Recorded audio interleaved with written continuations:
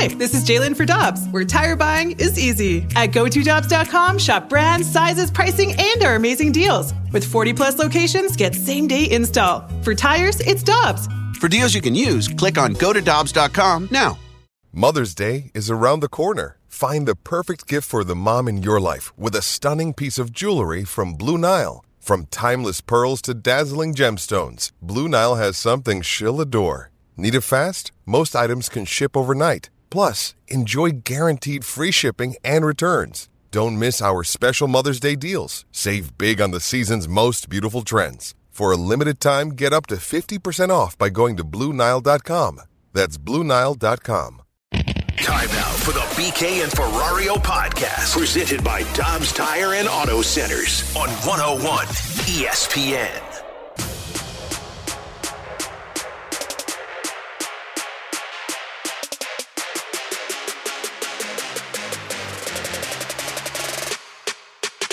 Well, this was a big surprise because since Diamond's been in bankruptcy, the expectation is that it would wind down business operations, and 2024 would be its last season operating. Instead, Amazon, they've done a deal with Amazon. Amazon's investing roughly $115 million into Diamond. It will own about 15% of the company, and it will serve as the direct-to-consumer platform for the regional sports channel. So viewers in St. Louis who want to stream the St. Louis Cardinals games can go to Amazon Prime Video and buy a subscription. And as a result, Diamond is not going away. Bally Sports Group is not winding down operations at the end of 2024. That was Daniel Kaplan, who was on the opening drive earlier today, business reporter who formerly was with ESPN. But Daniel Kaplan talking about the Amazon deal, which yesterday, T-Bone, we were asked about it because Evan Drellich had a piece out, or we saw a couple of different pieces that were put out there, and people were wondering, what does this mean? We didn't even know what it meant because it was so confusing. And then Evan Drellich dropped the article yesterday on The Athletic explaining it. It was like business for dummies when it came to sports broadcasting, which, no coincidence, I'm still confused by it. But Evan Drellich is going to join us at 11:15 to talk about the Amazon deal that took place yesterday with the Diamond Sports Group in the court. So what this means, just general picture. You heard Daniel Kaplan explain it there a little bit with the opening drive. Amazon swooped in with the Diamond Sports Group that owns the Bally Sports, that owns the rights for all of these broadcast entities, and they invested money towards their deal. So basically what this is doing is avoiding bankruptcy for the Diamond Sports Group. So it keeps them alive, and from my understanding, this allows teams that had those rights, those broadcasting rights with the Diamond Sports Groups. There's, 37 teams in Major League Baseball, NBA, and the NHL that have that in place. They get to keep their rights deal because of Amazon coming in and investing that money. Now, there's more nuts and bolts to it. Evan Drellich will explain that a little bit later. But big picture for dummies like me who still might be a little confused by it, essentially, this broadcasting deal that the Cardinals have with Bally Sports, that the Blues have with Bally Sports, it can now continue until the end of their rights agreement, unless they decide that they want to go elsewhere. But not sure why you would want to, because the money is there now because of Amazon to keep these teams alive. Yeah, this is such a fascinating deal, and I think the funniest part about it, as it was reported yesterday, the reports came out, and my assumption was when the report came out, it was like, hey, everybody knew about this. And then you get the quote from the MLB alert, yeah, we had no idea this was coming. And it's like, oh, well, that's a great way to start a new relationship. Yeah, it sounds like the Cardinals front office. We don't have money, we do have money. It's such a fascinating thing that you see Amazon invest in this to try and keep Diamond Sports kind of alive and like a merger to keep this going, because I would think, and this is what I'm curious to hear from Evan Drellich about, I would think that Major League Baseball teams would be ecstatic about this. Right. Because if you're the St. Louis Cardinals, I was looking this up today, I was curious, how much longer do they have in their deal? Because there are some teams like the Twins, the Guardians, who, have to still negotiate a new contract with these terms, and you've got some teams that maybe their deal expires in 3 years. The Cardinals runs through 2032, and they're currently in the middle of a 15-year deal worth about $1.1 billion that they signed with, at the time, it was Fox Sports Midwest. So I would think if you're the Cardinals, though, yes, it is kind of a maybe they wanted to have their streaming rights themselves, sell it themselves, get a direct-to-consumer product themselves, and try and take this on by themselves and not have to worry about it with another company. I would almost think that this would be almost kind of a, you know what? We now have assurance through 2032. Right. We really don't know what the direct-to-consumer product, how that will work. Because you listen to the Cardinals ownership group, the DeWitts talk at Cardinals winter warm-up, they basically laid out like 2-3 plans. Didn't really sound like there was a clear-cut, like, this is how we're going to do it when, at the time, Diamond Sports was going to fold. I would think as Major League Baseball team that they would at least like some of the certainty that this could potentially bring, give you an idea of how Amazon is going to operate with things.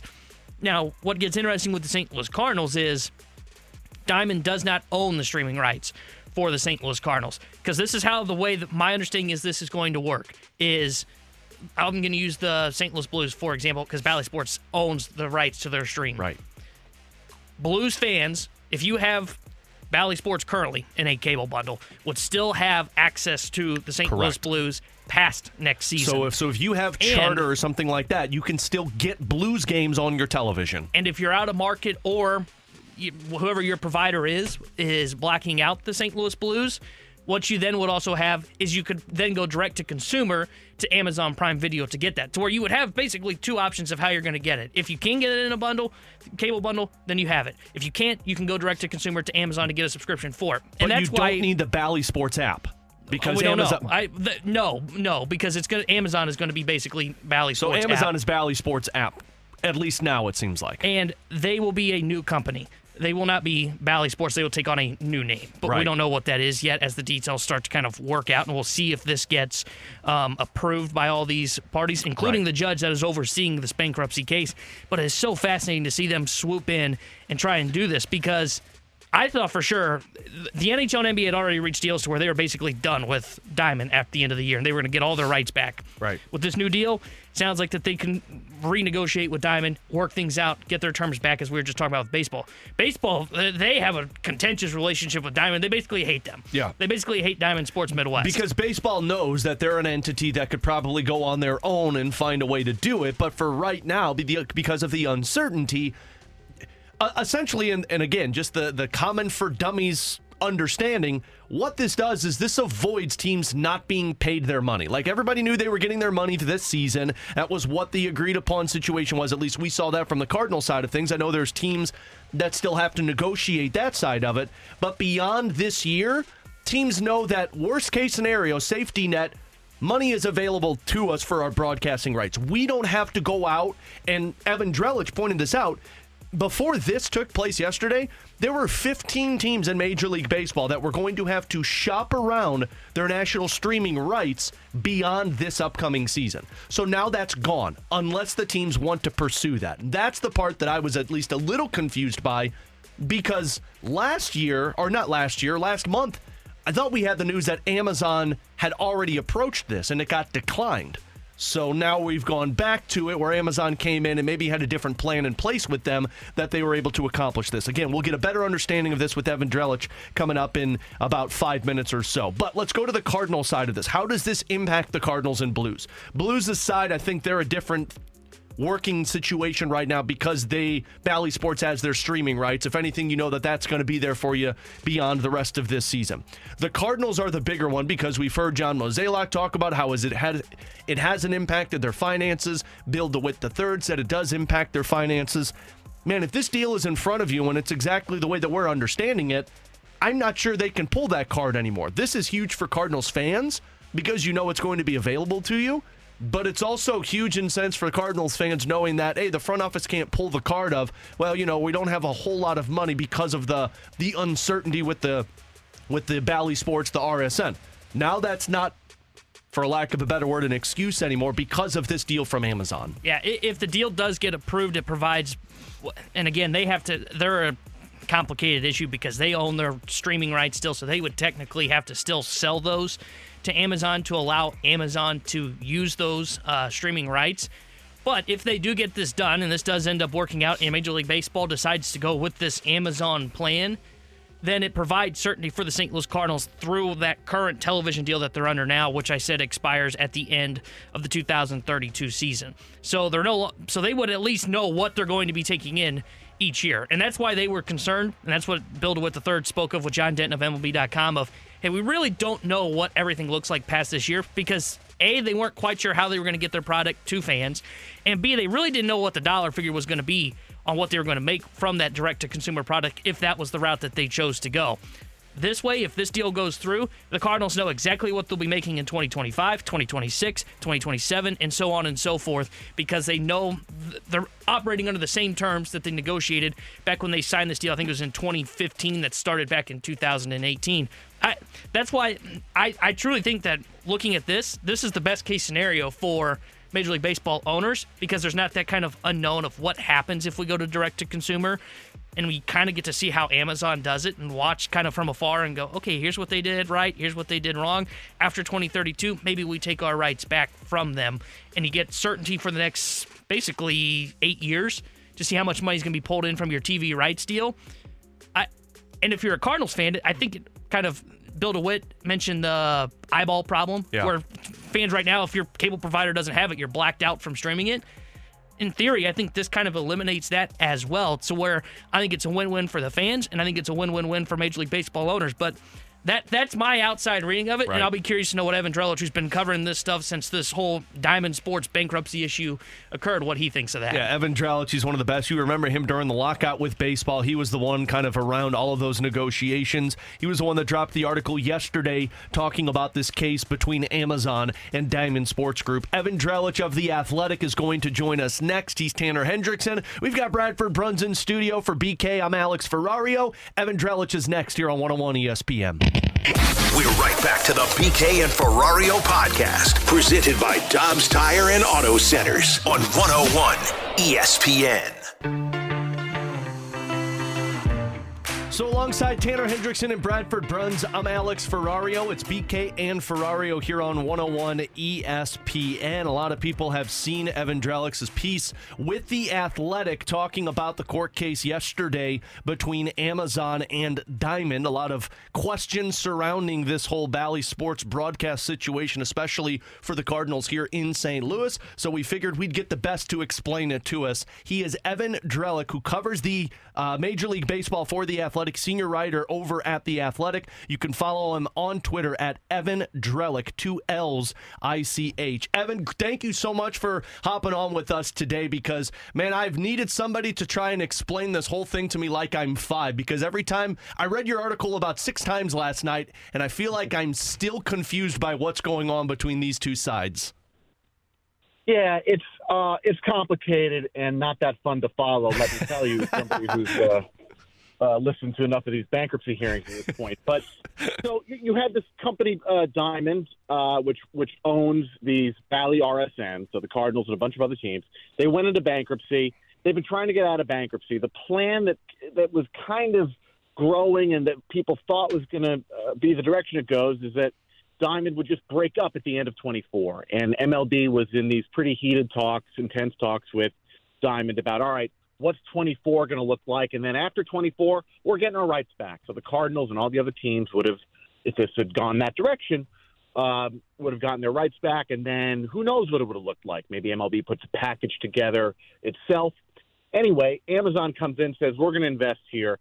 And if the court allows this, it's not a done deal. I think that's important for people to understand. But if the court allows it, if this ends up being what happens, then all the teams that are with, with Diamond, with Bally right now, but B, have also granted digital streaming rights, then those teams could be seen on Prime. Now, that's only 5 of the 11 teams currently. Other teams could do that. But that's not all of the teams that Bally broadcasts on TV. So there's a difference between the TV rights and the digital rights. Isn't that fun? Yeah, very fun. And between the lockout conversations that you were a part of a couple of years ago and this, man, you're all around these conversations, aren't you? I'm just the angel of fun. Well, Evan, a lot of our fans hear you talk about that streamer conversation and then what the rights are that the Diamond has. The St. Louis Cardinals are in a unique spot because their rights are not with their streaming rights they own. Diamond does not own those. What would that process look like? Would the Cardinals, if they want to go follow this plan of Amazon merging with Diamond, would they have to then sell their streaming rights to Amazon Prime? They wouldn't have to. They might want to. That's the question. There's been a big disagreement between MLB and Diamond over the value of these digital rights, and it's become something of a spitting match. Rob Manfred and the bosses at Diamond, and then there's a parent company of Diamond called Sinclair. There's been a lot of animosity there, so it hasn't been the most cooperative relationship. The bottom line is MLB has seen the worth of its digital rights differently, and so that's why you have only 5 of the 11 that have granted those rights. So it's like any other transaction. If the Cardinals and Diamond see eye to eye on a price, it'll happen. And maybe because it's Amazon and they have such a broad reach, maybe at that point the teams say, okay, we want to do this. We have a greater reason to do it, as opposed to the current state of affairs where Diamond was just kind of shopping that digital streaming product on its own. And Evan, when you talk about this deal, at least from my perspective, and look, I get excited about $100, not $100 million or $1 billion. $110. When I hear you talking about this, I feel like this seems like a great deal for Major League Baseball owners, because if I understand it correctly, the deal that the Cardinals have, which they're in the midst of a 15-year deal worth $1 billion that runs through 2032. If this ends up going through, that deal would then just carry on through 2032. That sounds like a great thing for the St. Louis Cardinals. Yeah, for as much as the model is changing and RSN's regional sports networks are struggling and linear TV, the old cable model is in some ways struggling, the teams and the owners value that old model because it's upfront money, as opposed to going to a situation where you're relying on, well, how many subscribers are we going to have in a given year? And obviously the number of subscribers to cable can fluctuate too, but it's a little easier to call up and cancel a digital subscription than it is to go and return the cable box. It's and you are getting paid up front. You're saying, I'm going to pay you, or even if it's not up front, it's a commitment. It's a committed dollar value, as opposed to we're just not sure what we're getting inside of a given year. So, yeah, if the Cardinals can keep the contract that's in place, I don't think they're going to be complaining. I think teams like to have the promise of that kind of money coming in annually. So, and again, we're talking with Evan Drellick, who covers, senior writer over at The Athletic. He covers Major League Baseball. I guess the part that I'm still confused by, Evan, is as much as the Cardinals could say, like, yeah, this is a great deal for us, or any of these other teams that, say, like, yeah, no, the money's coming towards us. This right now, Major League Baseball has the say in it, and the court is the one that is going to decide what the outcome is, because big picture for me, Major League Baseball is probably thinking, no, we'd rather shop this around because we might be able to get a bigger bang for our buck than what we have right now. Yeah, there's a lot of voices in the room here. There are creditors who are involved, and a lot are on board with this plan. Not all of them are on board with this plan. We saw MLB basically say we're not really saying anything at this point. Yesterday, that was the MLB position. The NBA had a similar position.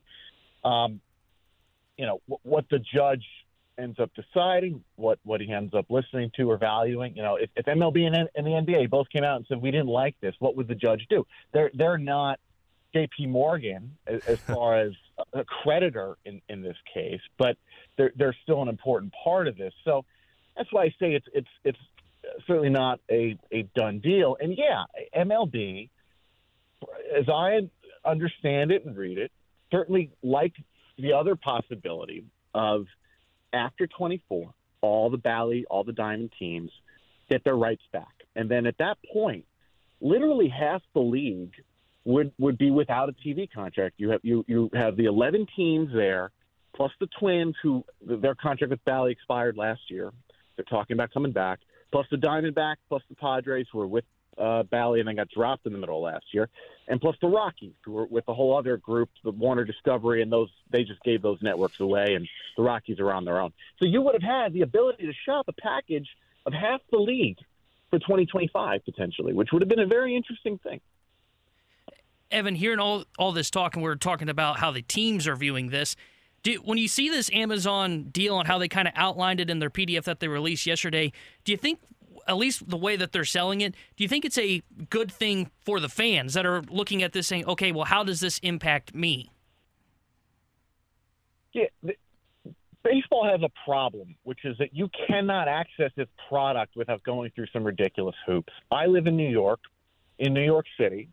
I subscribe to YouTube TV. I do not get Mets games. I do not get Yankees games. I do not get MLB Network. It's a joke. It's ridiculous. I'm not blaming either side here. I'm saying the bottom line outcome is absurd. It shouldn't be that hard for me in this city to watch one of the two or both, heaven forbid, of the baseball teams here. So, yes, getting more access points to baseball games, whether that's through a major national streaming service like Amazon Prime, whether it's through Apple, Peacock, one of the others, whether it's through the a la carte ability to buy a game and say, you know what, I want to watch a baseball game tonight, and I'm going to spend $10 on that game, which, by the way, isn't something that seems to be in the near future, but someday you could imagine it. That's the whole mission for baseball, and they waited too long. They benefited for a long, long time from the old cable model. Why? Because if you signed up for cable, you were paying for the baseball team's games, whether you were a fan or not. It was a wonderful model for the owners. They made a ton of money off of it, but that model started to fall apart. And now they're going, gee, we might have a problem. And they do have a problem, and now they're trying to get out from under it. So, Evan, final one for me, and we really appreciate your time. Let's go down the hypothetical path that this would get approved and it does benefit these teams. We in St. Louis have heard Bill DeWitt III talk about how, the finances going into this upcoming season and the future are a little bleak for us, and it makes things difficult. If this were to get approved, would that take that off the table for a lot of teams around Major League Baseball? Yeah, look, historically, owners have always complained about spending and have not wanted to spend. People don't like to spend money. It's very hard to evaluate what owners are making. They do not publicize their financials, right? So you're in a position where you stand there and go, well, I guess I have to believe them. They never open the books except for Atlanta Braves, who are a publicly traded company. So, the starting point there should be one of skepticism. You just don't know. You're taking their word for it. But yes, if the contract remains in force and the Cardinals are getting their money, that's one area where they can't then turn and say, yeah, no, we don't want to spend for this reason. But look, historically, people have always come up with reasons why they can't spend some money. Evan, and we've been talking about the Cardinals, and the final question for me is, a lot of people that are listening to us right now, they're not just worried about what it means for the Cardinals' future, they're worried about what it means for the St. Louis Blues. And you had mentioned earlier how the NBA, NHL, they had deals to get out of this after this upcoming season. What does the future now look like for the NHL and NBA teams? Yeah, so they unlike baseball, had reached this agreement where kind of all under this assumption that at the end of 24, Diamond would go away, that it would be liquidated, the assets would be broken up, and the company would kind of disappear. That agreement was all predicated on that scenario, that it would go away. So now that you have this potential route where it doesn't go away, where it basically continues on, even as it's technically a new company, it basically does the same thing it would do in baseball. It keeps the contracts in force. And so whatever was in place before, for the most part, there might be some honoring of financial terms that were agreed to. But basically, the contracts that were there would still exist. That's kind of across the board here, unless Diamond decides to drop somebody ahead of time, which might happen in baseball with the Rangers and the Guardians. Well, Evan, I know the coverage hasn't been the funnest for you, but, man, we appreciate the breakdown, and I think you do a phenomenal job breaking it down on your piece over at The Athletic. And if people want more information, you could check out his piece at The Athletic or on Twitter at Evan Drellick on Twitter. Evan, thank you so much for taking some time and explaining this a little bit better. I feel like I understand this better now, so we always appreciate you taking some time out and hopping on with us. You got it. Thanks, guys. There you go. That's Evan Drellick of The Athletic with us here on BK and Ferrario. And so, again, just plain understanding of it. The one thing that he said at the beginning that needs to be understood is this is not a done deal yet. The court has to agree upon this. And they just, his tweet last night said that they basically closed the case and they said the hearing is over for now and they're pushing it off a little bit. So who knows when they're going to get back into this. But for right now, the understanding is if it gets approved, the deal is still on the table for these teams to explore opportunities for the streaming. But these teams know that they're getting money and the streaming rights are there with Amazon if it gets approved. Yeah, if the deal gets approved, the Cardinals' deal with Bally Sports Midwest will continue throughout. That's the way it will work. Till now, 2032. they have to negotiate their streaming rights, which means they still have to figure out if the games will be on Amazon Prime. But if they agree to this and Major League Baseball agrees to this, odds are that I would think that the Cardinals would go ahead and follow that and push their games to Amazon. And I saw some texts that were saying like, well, wait, if I don't have a cable company, can I get the games on Amazon without a blackout restriction? Yes, the streaming rights then would have that to where they can. So I think this deal works out great because it does provide more avenues, as he said. And that's why I asked. I said, how does this benefit the fans? There's too many loopholes right now to go through to get Cardinals games. This should help out if that is the case. So if you missed any of that interview with Evan Drellick, I recommend checking it out after the show on the podcast page at 101ESPN.com. He's Tanner Hendrickson, Bradford Bruns. I'm Alex Ferrario. We typically don't do this, but Joe Vitale, 11:30, is going to join us from D.C. coming up next year on 101 ESPN. When you need mealtime inspiration, it's worth shopping Kroger, where you'll find over 30,000 mouth-watering choices that excite your inner foodie. And no matter what tasty choice you make, you'll enjoy our everyday low prices, plus extra ways to save, like digital coupons worth over $600 each week. You can also save up to $1 off per gallon at the pump with fuel points. More savings and more inspiring flavors make shopping Kroger worth it every time. Kroger, fresh for everyone. Fuel restrictions apply. Another day is here, and you're ready for it. What to wear? Check. Breakfast, lunch, and dinner? Check. Planning for what's next and how to save for it? That's where Bank of America can help. For your financial to-dos, Bank of America has experts ready to help get you closer to your goals. Get started at one of our local financial centers or 24/7 in our mobile banking app. Find a location near you at bankofamerica.com/talktous. What would you like the power to do? Mobile banking requires downloading the app and is only available for select devices. Message and data rates may apply. Bank of America N.A., member FDIC. We're right back to the BK and Ferrario podcast, presented by Dobbs Tire and Auto Centers on 101 ESPN. Joey Vitale views things a little differently. Just imagine how he looks at hockey. Whoa! This is The View from Vitale, brought to you by Scott Lee Heating Company, a proud Mitsubishi Electric Elite contractor.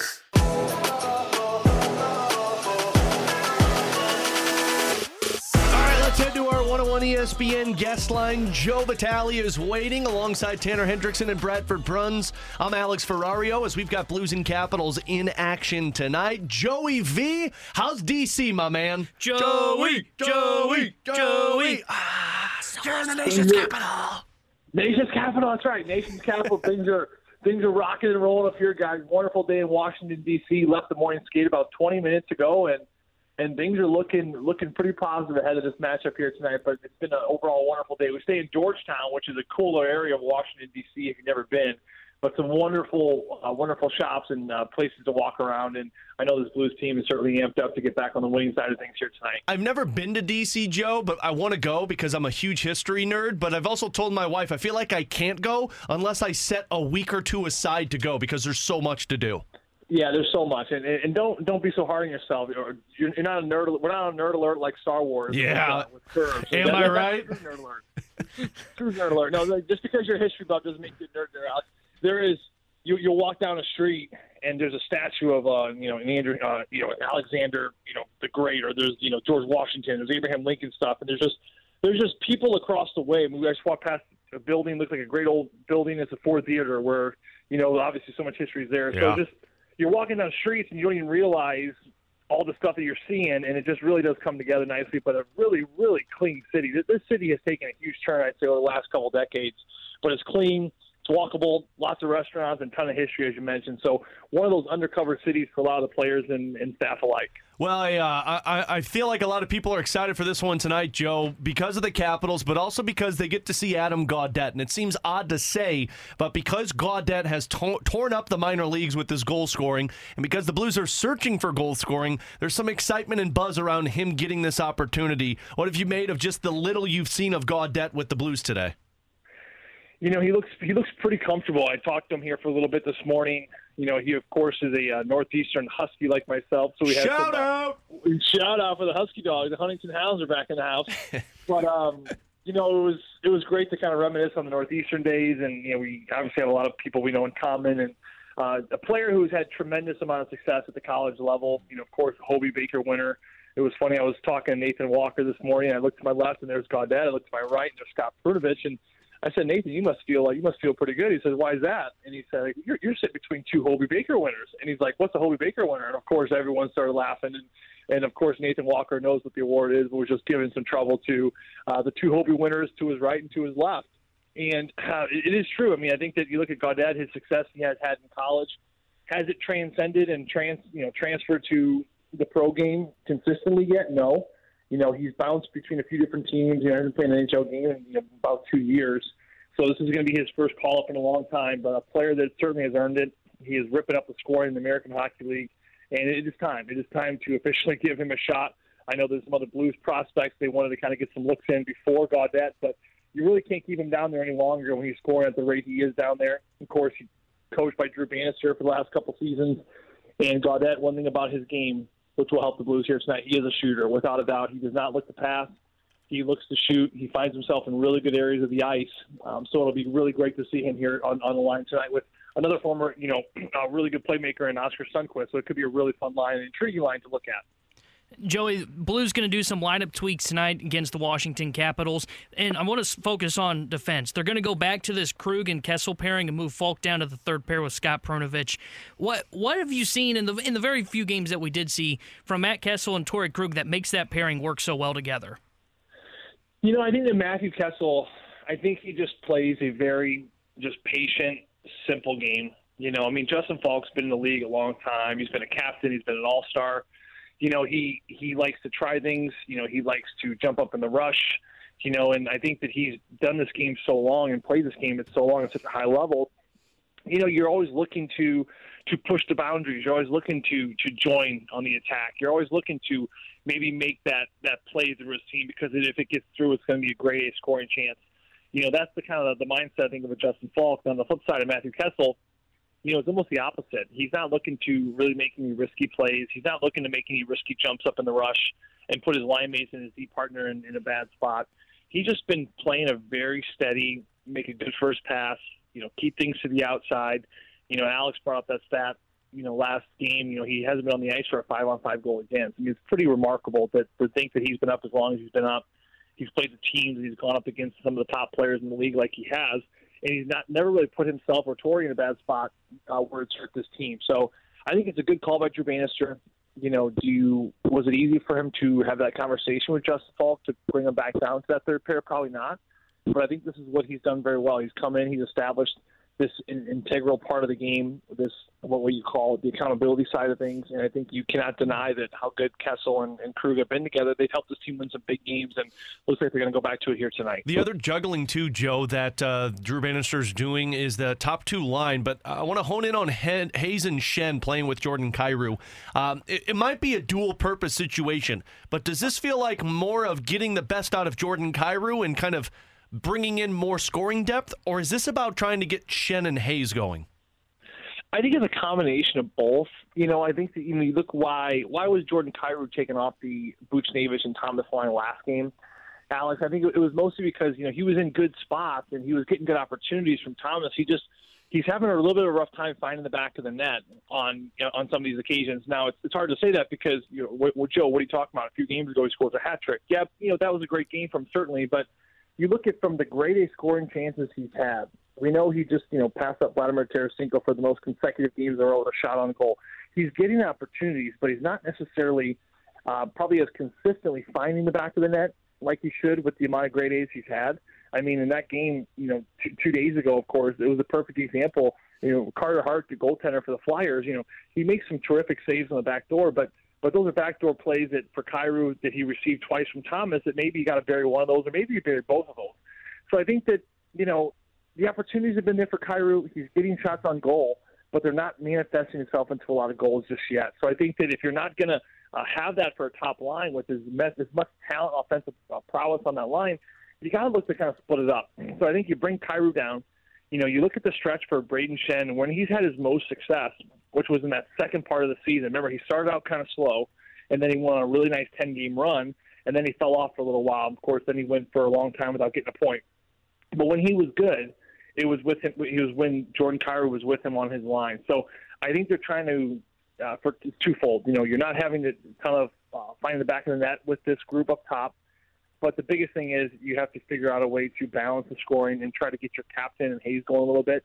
So you bring Kyrie speed down there, and hopefully that'll fire things up where you don't just have all things clicking on that top line, but certainly the top six. Final one for Joe Vitale, who is joining us from D.C. He'll be with us tonight on our First Community Credit Union pregame starting at 5 o'clock. Joe, you went 5-4-1 in this 10-game stretch against real tough opponents, and you didn't really make up much ground. You kind of stayed where you were while other teams went up ahead of you in the standings. What's the impact of the future of this season for the Blues over this next 10, 20-game stretch in terms of being a sellers or standing pat and pushing for a playoff spot? Yeah, I mean, this next 15 to 20 games, really, it's your season now. And I think the players know that. I mean, the season's kind of broken up in, they call it like 4 20-ish game segments. The first 20 games, you're really trying to figure out what you are. I've always said the next 20 games leading up to that January 1st, that's kind of your setup chapter. You have to make sure you're in a great spot to either put yourself in a room where you get some cushion, or you put yourself in a position in January 1 where you need to make a push. And I think the Blues have done that in that second chapter. I think that, up and down, slow start, but you're kind of feeling out where you are.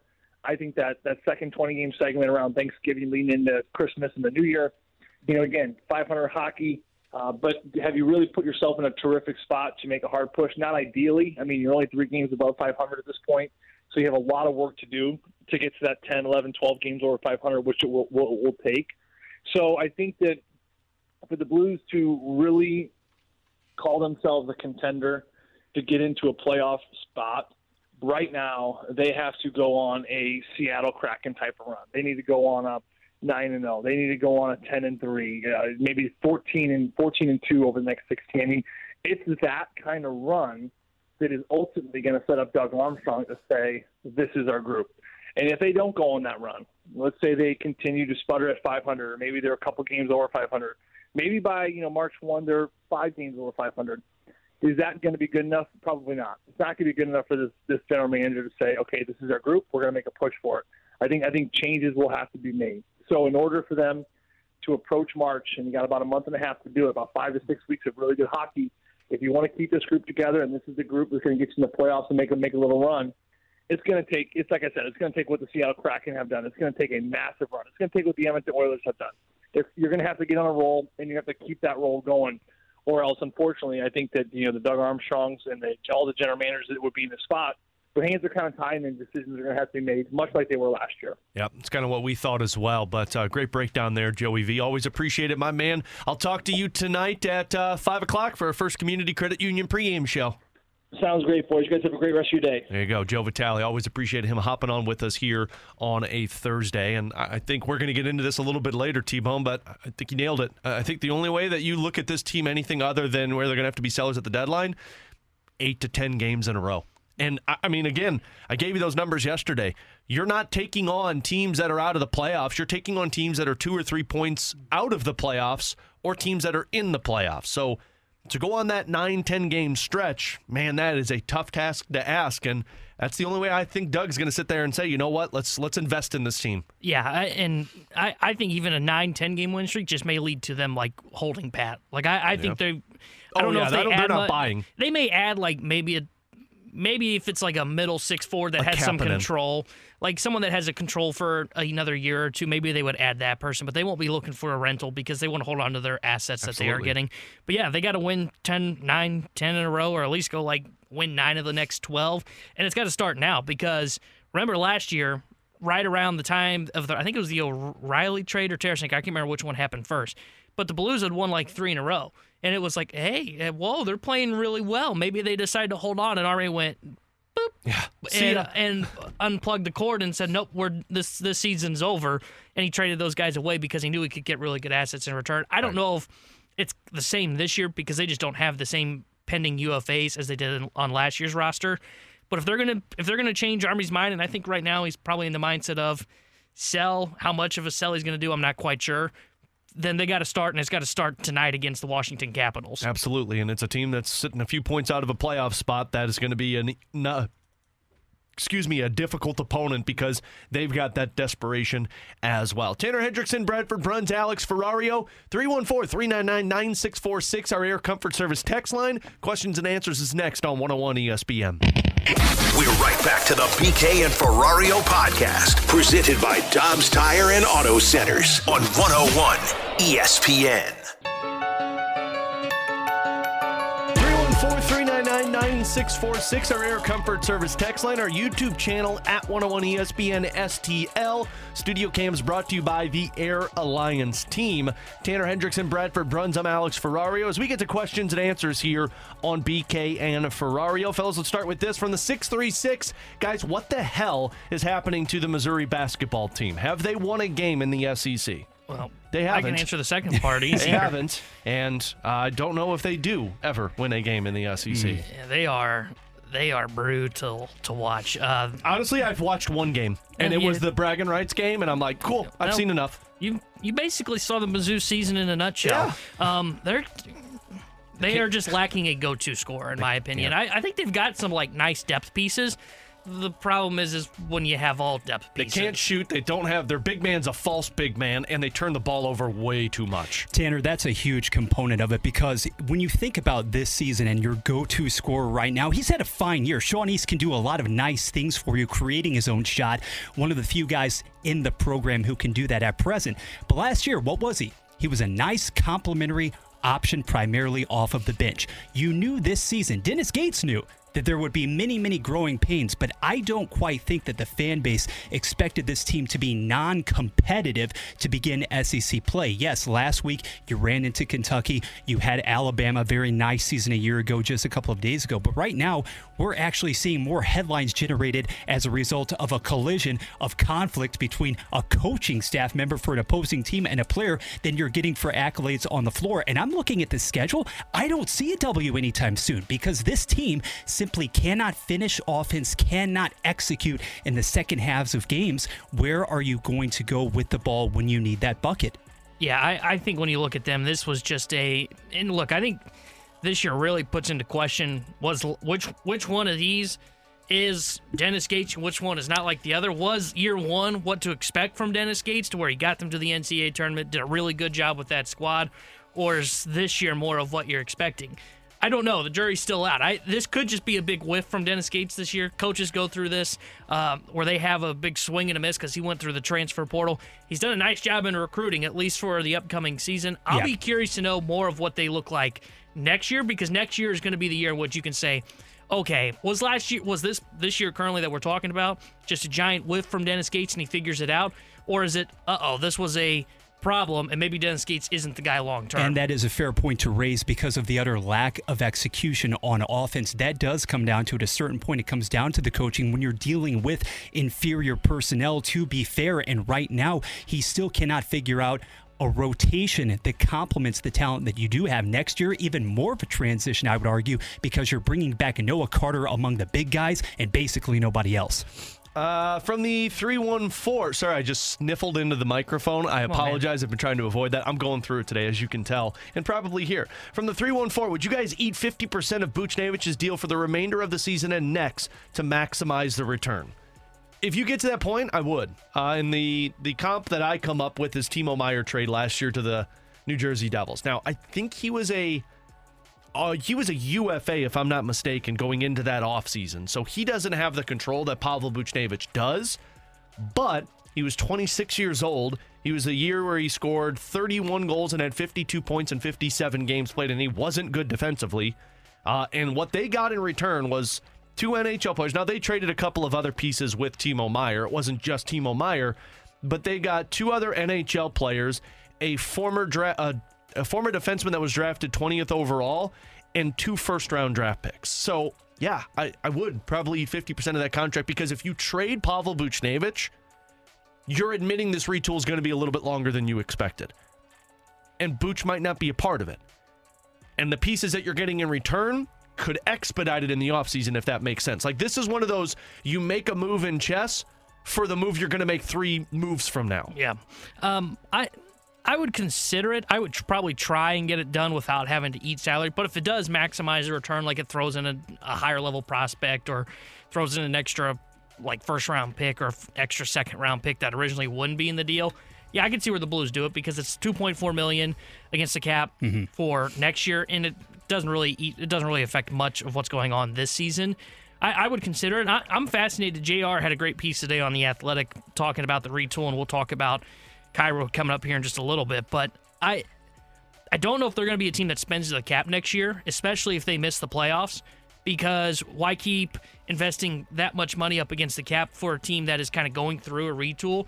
Wait until you're competitive and you feel like you're kind of in the prime years exiting out of this retool. And if that's the case, they can burn $2.4 million to help eat some of any contract, really, any contract that they want, to maximize the return that they're getting.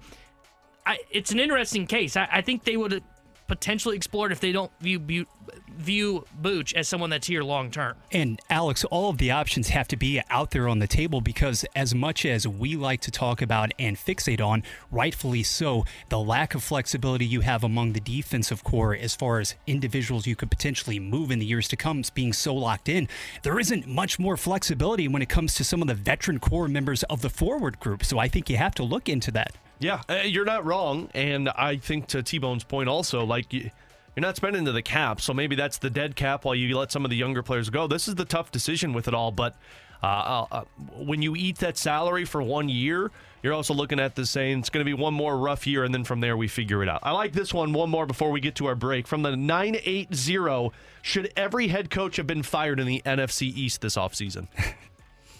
I wouldn't have fired Dable. I think their problem was they backed the wrong quarterback. But yeah, I would have said all 3 other head coaches in the NFC East should have been fired. And we'll talk Mike McCarthy later. Dable didn't give Daniel Jones the contract last offseason, did he? Dable was probably asking for a better quarterback. Who's the coach that I'm forgetting? Ron Rivera.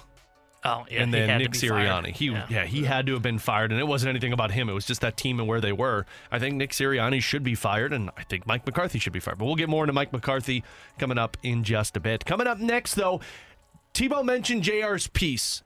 He did a questions kind of with the fans talking about where the Blues are at the halfway mark, and he talked about the core. He only had 2 players on that core. Are there only 2 on yours? We'll discuss that next on 101 ESPN. We're right back to the BK and Ferrario podcast, presented by Dobbs Tire and Auto Centers on 101 ESPN.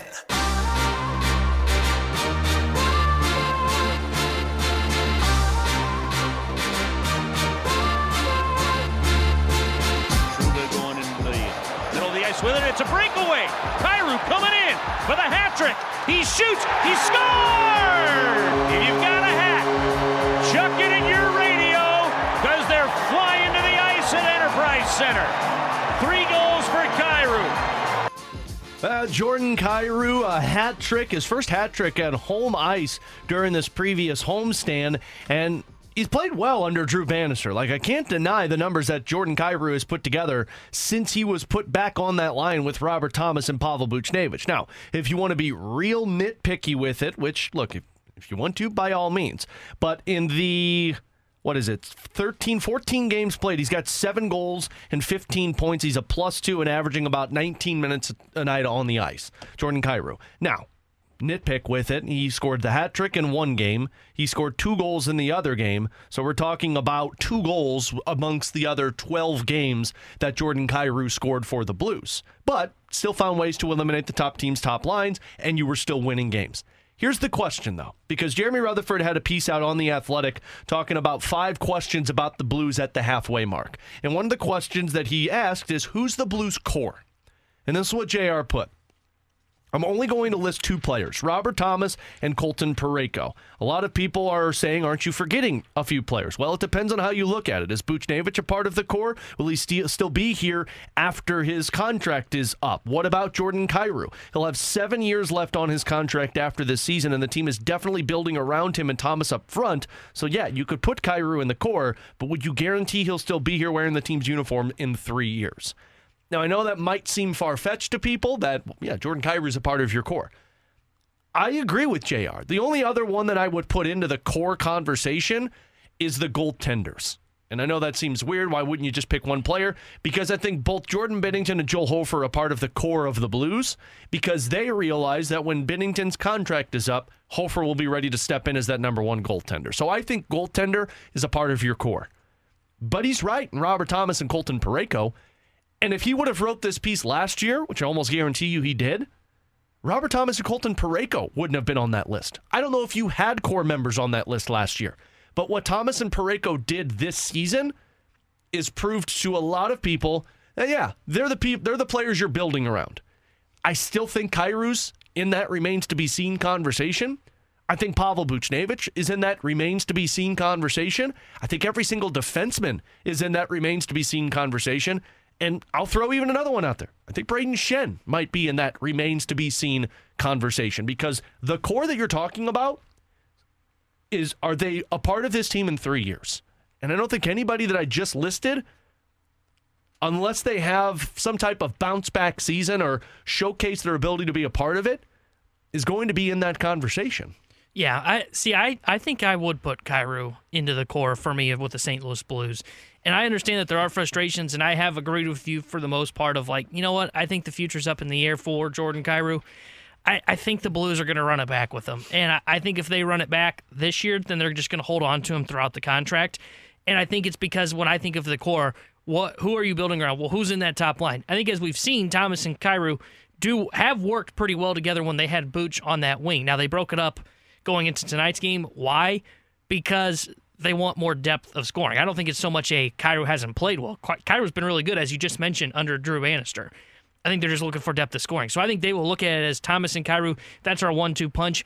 Maybe Buchnevich falls into this, but like you said, right now I just don't think you can guarantee anything because I don't know what his future holds. I think Colton Parayko's into the core for me as well because, like you said, he's played extremely well this season. He has proven to be a legitimate shutdown number 1 defenseman. Everybody else on that defensive core is up for debate. Like I could see where they explore a Justin Falk trade, a Torrey Krug trade, a Nick Leddy trade. And then goaltending-wise, I would just throw Binnington into this because I think there's a chance that whenever Zarenko becomes ready, maybe they look at it and say, you know what, can we put Hofer in a package for whatever we may need because we think Zarenko can do what Hofer's doing this year, which is come up as a rookie, make the however many starts it is that you need from him behind Jordan Binnington. But I do think Binnington is a guy that I would say lock him in place. I don't see the Blues moving on from him at all. Look, I hate that it always comes back to Kyrou because it does feel like we pick on him a lot. And again, he's played well. He's been almost a point-per-game player since Drew Bannister has taken over. But the reason that I always go back to it and why I would assume JR has him in there is because, man, that's $8.5 million. And, man, you got to be sure that $8.5 million is a part of your team. Not 8.5, sorry, 8.125. You got to be sure that that player is a part of the solution of what you're trying to solve. And not saying that he hasn't been because you definitely have looked like a better team as of late. But you're going to have to see steps forward like Robert Thomas took. If you're not seeing that guy that, could be a 40-goal scorer from the start to the finish of the season, I'm not sure you live up to those contracts. And maybe it just truly is tinfoil theory here. But there's a reason Doug Armstrong signed him to that 8-year contract extension, and 2 years of it had no trade clauses not available. Like his no trade clause doesn't kick in until after next season, going into the 2025-2026 season. Everybody complained that, you didn't give him a bridge deal. You should have got a bridge deal before you paid him all the money. Guys, what he did was a bridge deal. He took no trade clauses out of the conversation for the first few years and said, let's see who you are. Let's see if you live up to this contract. To be fair on this tinfoil for Doug Armstrong, a player must be 27 or older or have 7 occurred seasons to get a no trade. So there you go. So Kyrou, that wasn't a Doug Armstrong, put that in there on purpose. Doug Armstrong couldn't put it in there. Understandable. But to your point, But that's why the bridge deals are usually there. He was paying him for what he had done. It serves as a bridge deal, essentially, even though it wasn't like Army directly did this on purpose. it still works out to where it is a bridge deal and he can get out of it. And I just think it's so tough to judge Jordan Kyrou this season. And BK's brought this up before, and the more I've watched him and the more I see him play and we get into this core conversation, I don't think you decide this year, maybe next year before the no trade kicks in, after the 24-25 season. Yeah. Then maybe you try and do what Philadelphia did, where they tried to get out of the Sanheim deal before the no trade kicked in. I think it's more of a conversation after next season. But this year, it's so tough to grade Jordan Kyrou because offensively, his numbers just aren't there. 32 points in 42 games, 12 goals, shooting percentage at 8.3 when he's typically a 14% shooting percentage guy. But defensively, he's taken a step forward. I think we all agree in this room. Defensively, it's no longer like, oh my God, what is Kyrou doing? Like he just kind of glided back. He's not doing that anymore. He's at least improved defensively, and I would think at some point the offense will come. And by the same token, we keep returning to him because of the interstellar talent, right, of which he's capable of flashing. Now, Alex, I think it's interesting. You referenced his number at 8.125. Now, let's talk about a couple of other figures for the veteran forwards who are locked in place for at least the next couple of years. You mentioned Shen a short time ago. That is a big number in and of itself. Through 26-27, if I'm not mistaken, it's 6.5 per year. Even when you think about Brandon Saad for the next 2 seasons at 4.5, do those considerations, do you have to consider those figures, and to what degree when you're factoring into the mix, okay, Kyrou, for how long, how is he viewed? Well, and with the cap going up, I mean, the text line does make a fair point. Like 8.125 for almost a point per game guy is a bargain, absolutely. Yeah. And if his defense improves, the question is, are you going to be a point per game guy? And he hasn't been that yet this season, so that remains to be seen. Now, to Bradford's point with those veterans, I said Shen's name at the beginning. The only reason I put Shen's name into that is because Robert Thomas has emerged like one of those leaders. And do the Blues view this as, you know what, Shen's a great player to have, but we've already got kind of that leader. Now what do? I think Shen stays here for the rest of his contract. Brandon Saad, I think there's going to be teams that are interested in Brandon Saad this trade deadline because of what he provides. And again, does that fit into the picture that the Blues are painting? Because it's not so much now or next year, it's 2-3 years from now. What does this team look like? And that's where JR was getting at with his piece. It comes down to that core, and I think he's right. I think Thomas and Parayko are those guys, and if this season is, not to say a failure, but if you don't get a playoff spot and you're picking in the top 10, like Joey said, there's going to be big changes, and I don't know what those are going to look like, but I would say nobody is safe on the team with the exception of Robert Thomas and Colton Parayko. Yeah, and that I would agree with, because I do understand your perspective of like where Kyrou could end up being the guy that they look to deal. I just think when you look at him, like when I think of who are you building around, all right, you got a number one centerman. Who are going to be the wingers with that number one centerman? Yep. I think yes, Kyrou has disappointed, but I also think, like as BK has mentioned, is this year kind of his Robert Thomas year from last year? Maybe. Where next season he takes that step, and that's why I think if they're going to make this decision, it's not this offseason, it's next offseason. And it's almost like a 1.5 or really 2-year period for Kyrou to prove Here's the one question that I ask Blues fans then. When you say, who are those wingers with Thomas? Do you want it to be Kyrou or Buchnevich? And I hate that it's one or the other, but Doug, I don't believe, is going to sign that guy, meaning Pavel Buchnevich, to an $8 million deal. You're hamstrung. That's the question. To me, he won't re-sign Buchnevich because he's 30, and it's just kind of the trend for Doug Armstrong. Right. If Buch was going to be 20, I don't know, let's throw a number. Buch was going to be 26, 27, like Jordan Kyrou. I think he gets the deal, and then you either go, okay, how do we make this work with these 3 guys? Right. Or how do we make this work with Buch and Thomas, and what do we do with Jordan Kyrou? Right. I'm just skeptical of them giving a contract extension of that money to Pavel Buchnevich because of his age. Yep. And it's just something that Doug Armstrong has not done.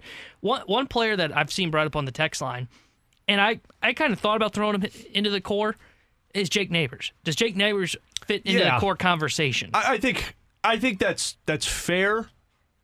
I guess it also comes down to how his development grows, but yeah, I'm surprised. I guess that's a really good point. I'm surprised JR didn't have him on there, and when we talk to JR next week, we can ask him that.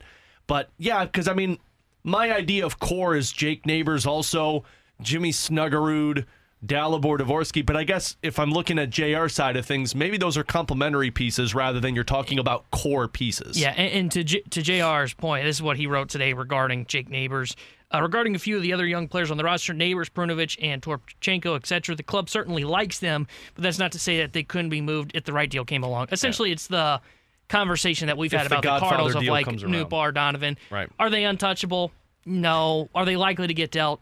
No. But if the right circumstance arrived and someone said we have to have Jake Neighbors in the package, will the Blues be like, no way? And are we not almost taking his situation for granted because of the reasonable numbers you're going to get for the next few years? And I can't sit here and talk about Jordan Kyrou and then sit there and look at Jake Neighbors and be like, oh, well, he's untouchable as well. I think there's two guys that are untouchable on this team, and it's Robert Thomas and Colton Parayko.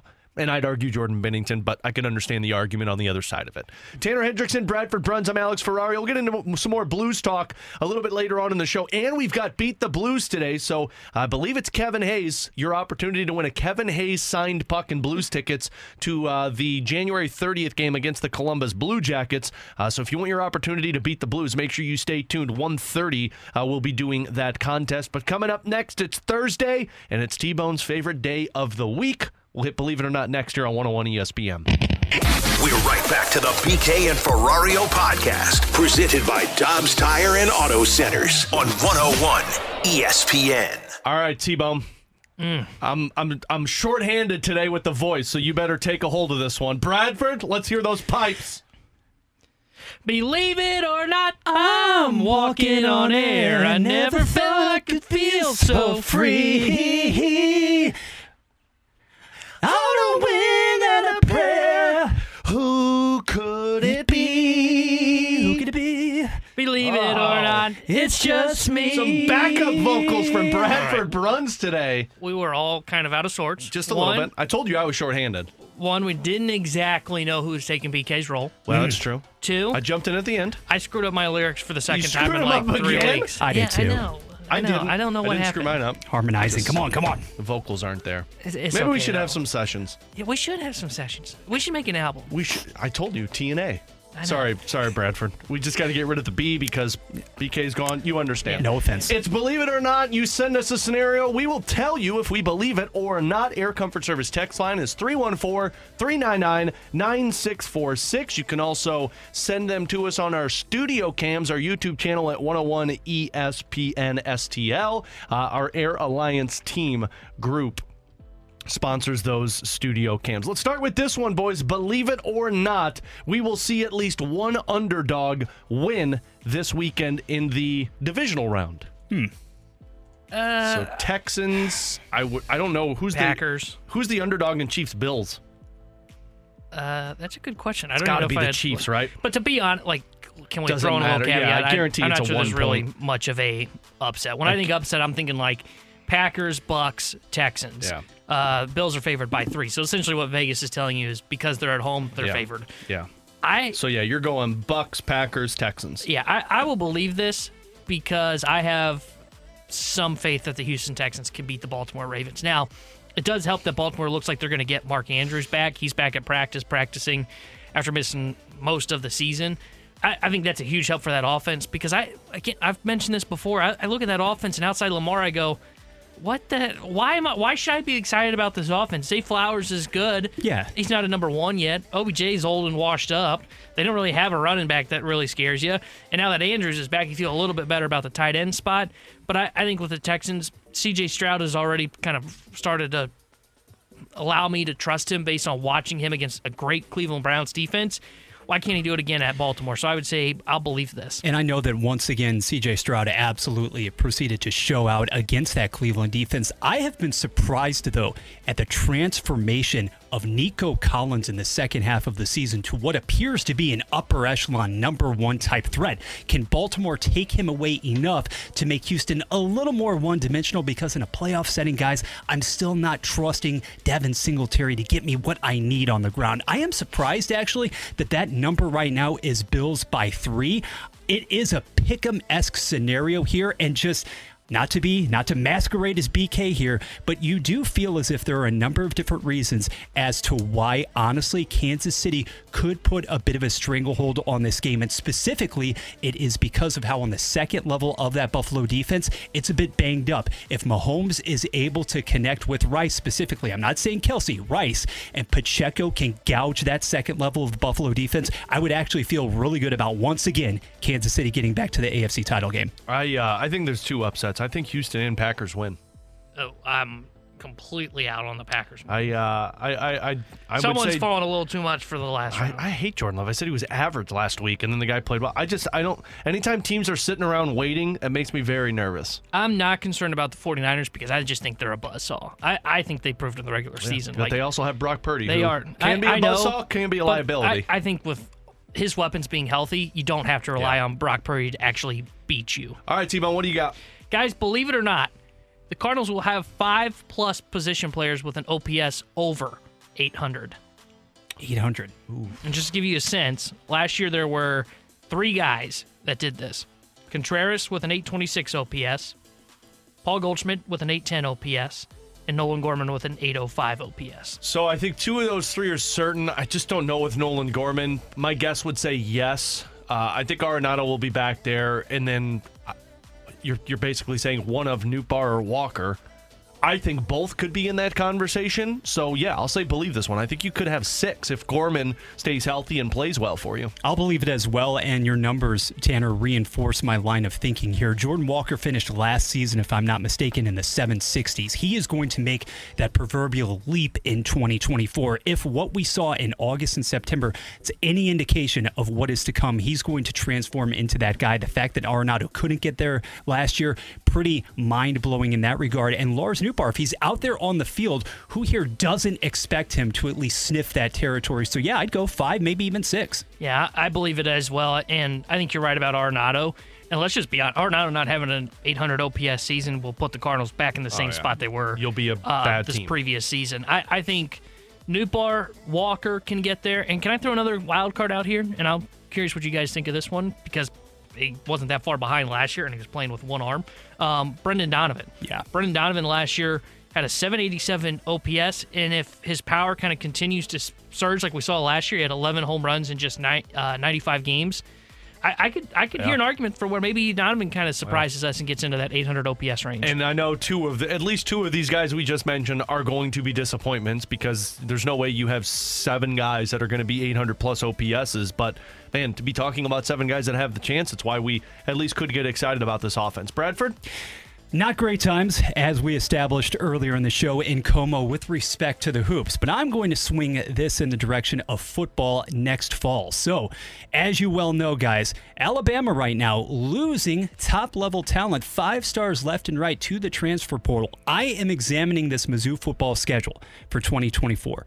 Believe it or not, I'm looking at Oklahoma, yes, giving the Sooners strong consideration to compete, maybe even pull it out at Faurot Field. But now all of a sudden, that trip to Tuscaloosa doesn't look quite as daunting. Believe it or not, Mizzou actually gets through the SEC slate undefeated heading to the college football playoff. No joke. I love how he said on the Chiefs one, I'm not going to take BK's role. And now this is so BK's role. Well, we found BK's role. I mean, their SEC schedule, to be fair, like it is looking a lot easier. More manageable than this past season. Like Vanderbilt at home. Vanderbilt sucks. At Texas A&M. Going to College Station could be tough. I don't know if they're going to have a great team under their new first-year coach. Auburn will be okay, probably, but Mizzou's got a better roster. Bama's lost a ton of talent on the road. Oklahoma, they'll be okay. I'm not going to believe it, and the reason why is I think there could be one hiccup somewhere along the line. And it's still the SEC. And I heard Kerry mention this yesterday on the Fast Lane of how many teams went undefeated in the SEC this past year? The answer to that is 0. And that just tells you how tough the conference is. I do agree with what you're saying, though, with Bama losing a ton of talent, new coach, Saban retiring. The schedule looks a lot easier. Somewhere along the line, I could see a hiccup just because the SEC is so deep. If Georgia were on the schedule, I'd have a completely different slant. 100%. We're right back to the BK and Ferrario podcast, presented by Dobbs Tire and Auto Centers on 101 ESPN.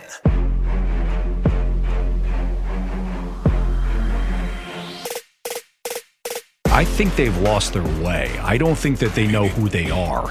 If you know who you are as a team, you can fit into it. Like, that is what we do.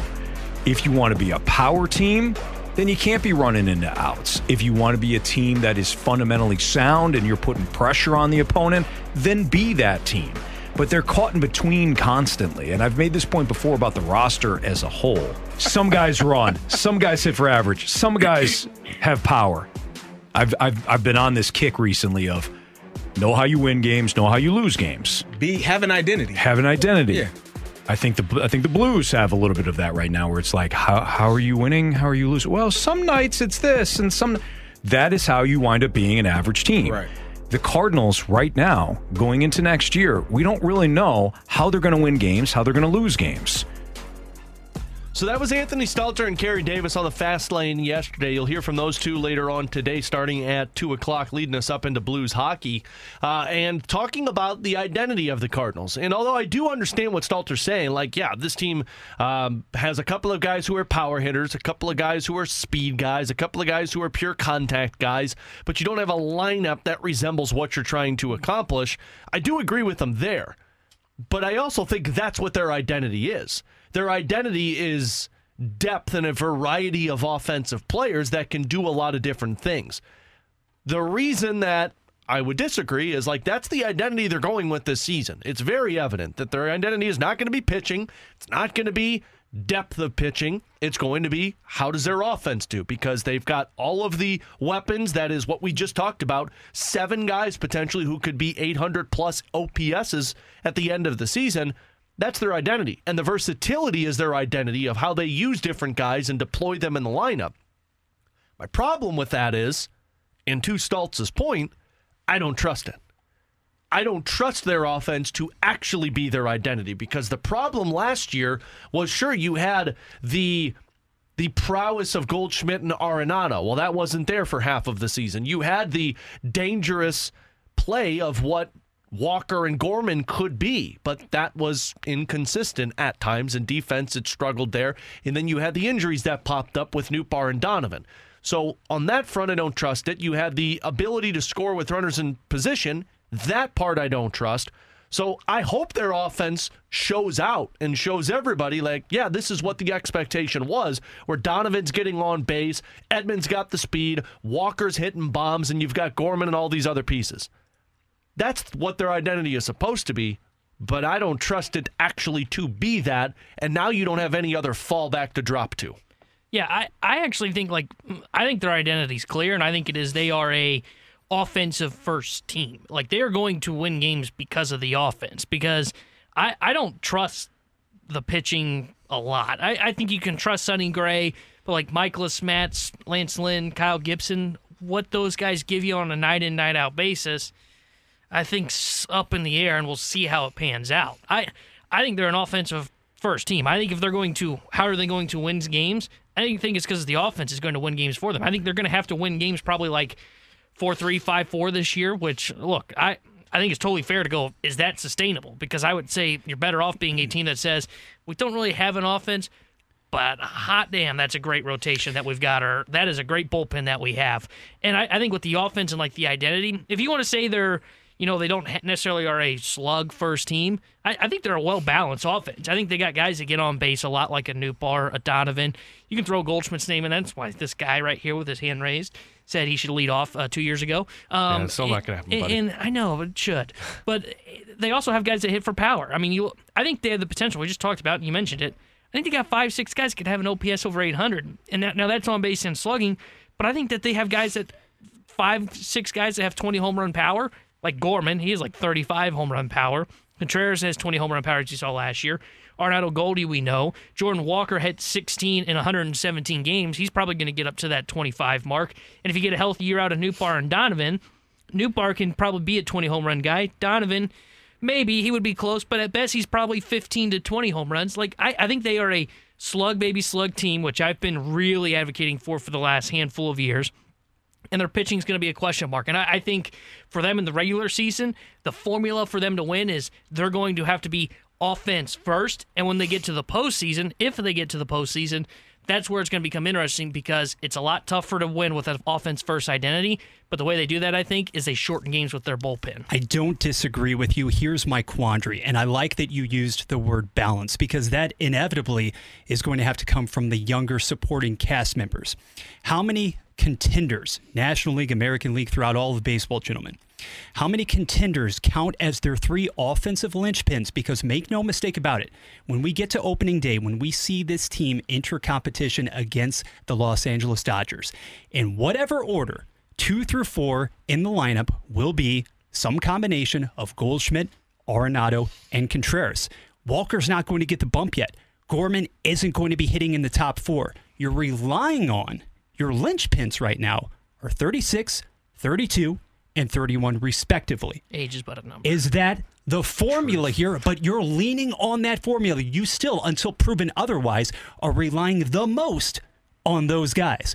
To diminishing returns, we already saw that in isolation last season from Paul Goldschmidt. Is he automatically going to revert at 36 to MVP form? Have we seen the best of Nolan Arenado offensively and defensively? Is Wilson Contreras going to fare much better than he did in the second half of last season offensively? All of these are valid questions. See, when we're talking about these teams and like that, have a different identity throughout the lineup and they're not really sure who they are, like, isn't that kind of the Atlanta Braves? Like, I don't know if the Atlanta Braves are viewed as solely a slug baby slug team. Now, I know that they just had 2 guys, or 1 guy that was at 50, 2 guys that were at 40, but do you view Ronald Acuna Jr. as a slug baby slug guy? Because I view him as a dude who can hit home runs, but also gets on base and steals bases. Does everything. I think they are a well-balanced team. I think they get kind of, to your point of, like, do you view them as a slug baby slug team?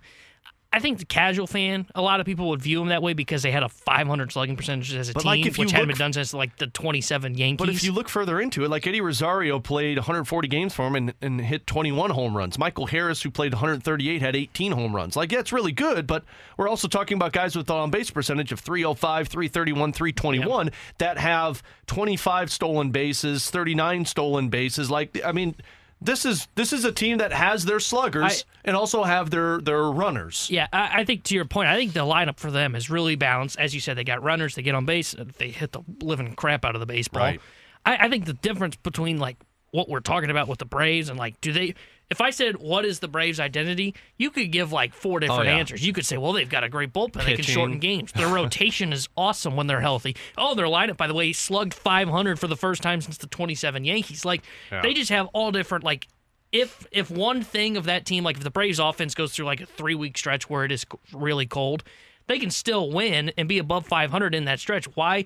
Because they're pitching. My concern for the Cardinals, and it's why like I think they have an identity, and if you want to say it's a winning identity or it's an identity that would concern you, is if the offense goes cold, call me concerned because I don't know if they have the pitching to survive if the offense goes cold. Now, what I like about them and the way they are built, and Bradford kind of alluded to it, is all those guys that I've mentioned for this lineup for the Cardinals is, they're going to go probably Goldie, Gorman, Arenado, Contreras 2 through 5. What's nice is Walker is hitting 6th. Guys, if Jordan Walker's a 6-hole hitter and he has 20 to 30 home run power, then you should be aligned perfectly to where, you know what, if Goldie does go through a rut, maybe someone picks up for him to where now you don't feel the presence of, I think, 3 years ago or 2 years ago where it was Goldie Arenado aren't hitting.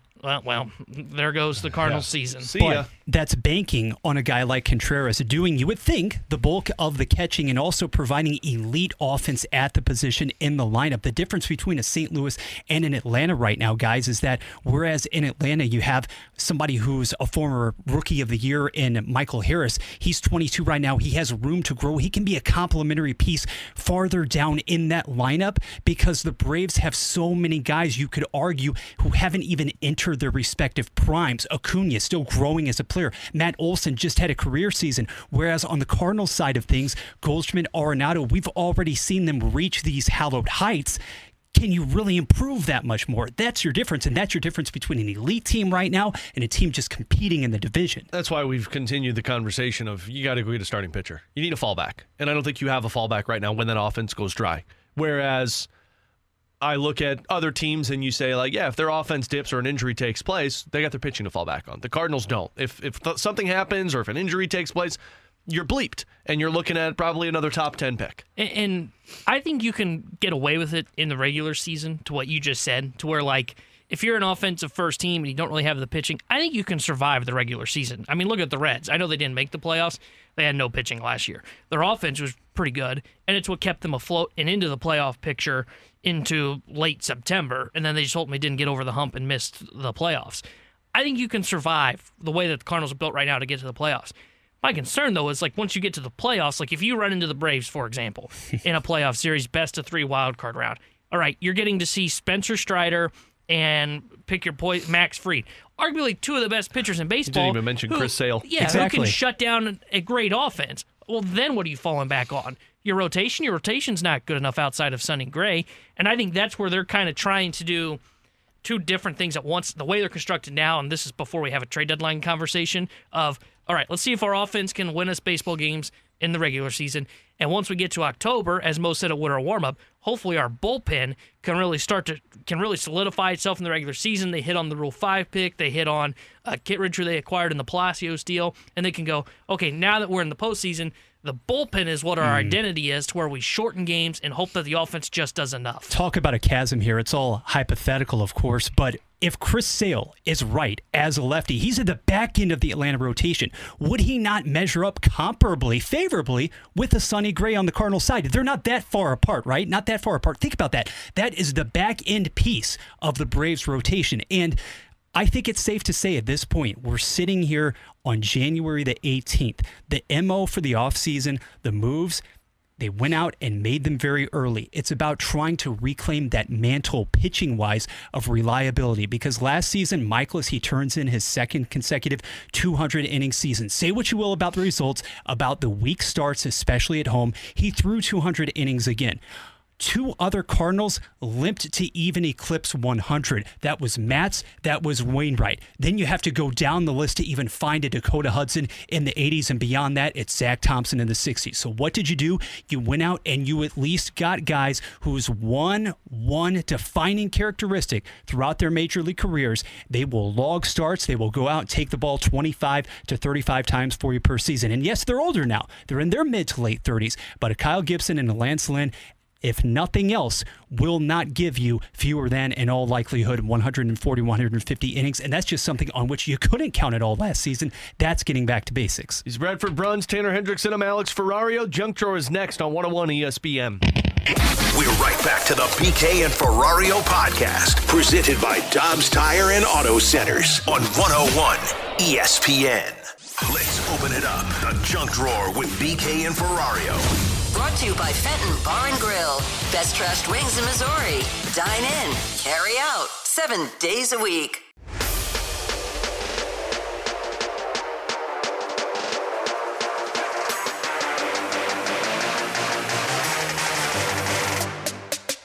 Alongside Tanner Hendrickson, Bradford Bruns, Alex Ferrario. Coming up at 30 minutes, it's your opportunity to beat Kevin Hayes. Can you beat the Blues and win a signed Kevin Hayes puck and tickets to see the Blues against the Blue Jackets on January 30th? So keep it locked here. 1:30, we'll be playing Can You Beat the Blues? But now we play a game that's typically Alex complains and shouts at the clouds, but instead I'll take the day off and let Tanner do it.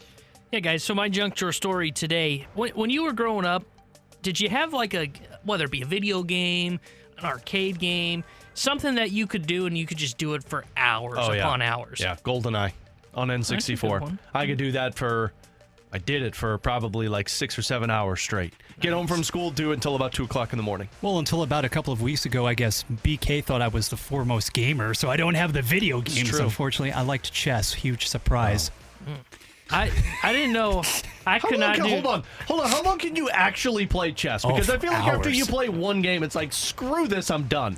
I can do multiple games. Chess is like Monopoly. Oh, no. Where I get pissed after a little bit. No. Maybe I'm not educated enough to play chess. Chess is life over here for Bobby Fischer. Come on. Yeah, I like chess. I could do that for a while. I kick your ass in chess. One that I don't know that I could do a lot of was Space Invaders. I love playing Space Invaders. We had that I know, but we had that. Like Pac-Man 2? Yeah, I do actually. Pong? When we went to, when I was out, I don't remember when it was, I think October, when I was out for a bachelor party, we had an arcade game at our Airbnb, and I played that till like 4 in the morning. But anyways, the reason I asked that question is because there is a man in Ohio that is attempting to set the new world record for how long he plays pinball for. He is trying to play pinball for 63 consecutive hours. Okay. Like, does that mean he's got to keep the ball alive for 63 hours? Or, like, if he loses, he puts more change in? My understanding is he just keeps playing. Oh, I mean, like, I could do that. Just stand there for 63 hours. I could not do that. Because that's what, 3 days? Yeah, I'm going to have to make sure there's a area to release myself in for bodily fluids, and I got to make sure I can eat. I mean, considering that I received a text at like 8 o'clock last night that said you're going to bed, you could not stay awake for 62 plus hours. I mean, I took some medicine, so that's why I had to go to bed. Yeah. If I'm assuming I'm in full health and strength at this time, and technically you only got to keep one hand on it. I could not do this. I could not play pinball. Pinball's different though too long. because you have to stand next to it. Like video games are like you get to sit on a comfortable couch. I'm trying to think like what is the longest that I could do, like doing a video game or playing an arcade game kind of like that is like maybe 3 hours is my max. No, I could go all day with it. I remember when I was growing up, I had surgery.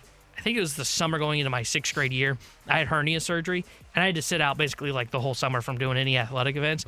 And I couldn't go like up and down stairs. I couldn't do like anything while I recovered from surgery. Been there. So all I did is play video games. I kid you not, by the end of like a week, I was like, I got to do something else. I cannot continue to play video games because I'm getting bored.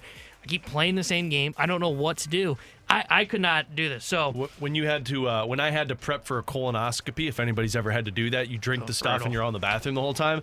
I put a television in the bathroom and just hooked the system up to it because I knew I was going to be sitting there all day. So I did that for 4 hours probably. That's just 500 IQ there. right there. Let me tell you something. 500 IQ, but it was either that or just sitting there doing nothing because by the time you get up and walk out, you're going right back in. Some of these customized machines, they're pretty cool. Sounds very Tron-esque to me. Someone brought up Sims. Did you ever play The Sims growing up? I never really got into it. I didn't either. Play it. But I played it, and I'm like, meh, okay. Like, I got bored with that pretty quick. You know one game that I did really get into and why? I don't really know at this point. Zoo Tycoon. Did you ever play that? Oh my gosh! Is that building like the roller coasters? Oh, see, no, I did the zoo. Oh, see, I did the roller coaster Tycoon. What was I don't remember that. It was you just built like a theme park or I theme didn't park even know Tycoon. that One I did. You read my mind. I was just thinking about that because my daughter's a comparable game actually is Planet Zoo. So essentially, you're the architect of a megalopolis with zoos. Yeah, we had that game on my dad's computer when I was growing up, and I can remember being like, getting home from school going, I'm going to go build my zoo. And then Dad would get home and go, no, please, another hour while I can build my zoo. Yeah, I used to hog my family computer for the longest time playing those video games. So thank God video games kept getting updated, and then I'd purchase new systems for that one. Tanner Hendrickson, Bradford Bruns, I'm Alex Ferrario. Coming up next, we got some news yesterday on the Dallas Cowboys that Mike McCarthy is staying put. What? I was surprised as all hell.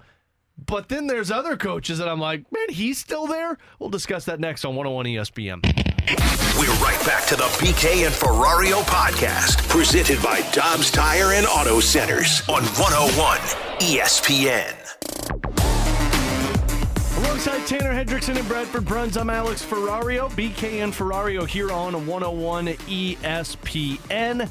So we'll get to our Beat the Blues segment coming up in about 30 minutes or so. Your opportunity to take on Kevin Hayes or Robert Thomas in our Beat the Blues segment. It is officially back on BK and Ferrario. Also officially back is Mike McCarthy in Dallas. All right. Yeah. Jerry Jones said, you know what? I love getting bounced in the first round of the playoffs with a team that can win 11 games in the regular season. So let's run it back. Hey, I saw today that he's going to get to host a championship. And now it's not in football. Well, it is in football. I saw the World Cup championship is going to be held in Dallas. So Jerry gets to at least have a championship game maybe there. Somebody will win a championship because they don't have Mike McCarthy as the coach. Get to see confetti come down. This was Jerry Jones' statement. I believe this team is very close and capable of achieving our ultimate goals, and the best step forward for us will be with Mike McCarthy as our head coach. A great benefit to continuing the team's progress under Mike's leadership as our head coach. Just that right there. How? Why? Really? Like, Mike McCarthy gives you your best chance to achieve the ultimate goal of winning a Super Bowl. When in the last 2 years, they have looked underwhelming. They have looked like a team that wasn't prepared to play in a playoff game. Your quarterback needed to be pumped up by the head coach because he wasn't ready for that stage. And your game planning was crap. And now Mike McCarthy is just, you know what? He gets our back and our support because we feel he's our best chance to win a Super Bowl. If there was only one head coach available on this market, I'd say, cool. I see what they're doing there. Nothing else. Might as well run it back until something better's out there.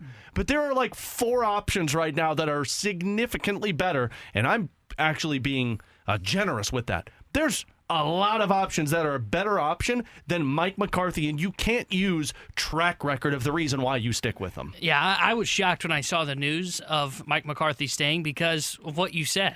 If you're the Dallas Cowboys, there's not a lot supporting Mike McCarthy lately in Dallas based on quote-unquote track record. And you're right. It's not like it's like an offseason where like the best candidate is Joe Judge when he got hired by the Giants. Right. And it was like, oh, yeah, I guess you got to kind of settle for that guy. No, it's Bill Belichick. It's Jim Harbaugh. It's Vrabel, who was also available. Ben Johnson. I was shocked by the fact that they decided to stick to him. And then I saw kind of speculation. I don't know if you'd call it reporting, but kind of speculation of, was this Dak Prescott saving Mike McCarthy's job? And you know what? I think there's actually probably some truth to that because... But man, the way I looked in the playoffs, if I'm Dak Prescott, I don't know if I want him as my head coach. But that wasn't so much Dak not trusting McCarthy. That was Dak just playing like crap. Because if you don't look you at need Dak's, your coach to pump you up?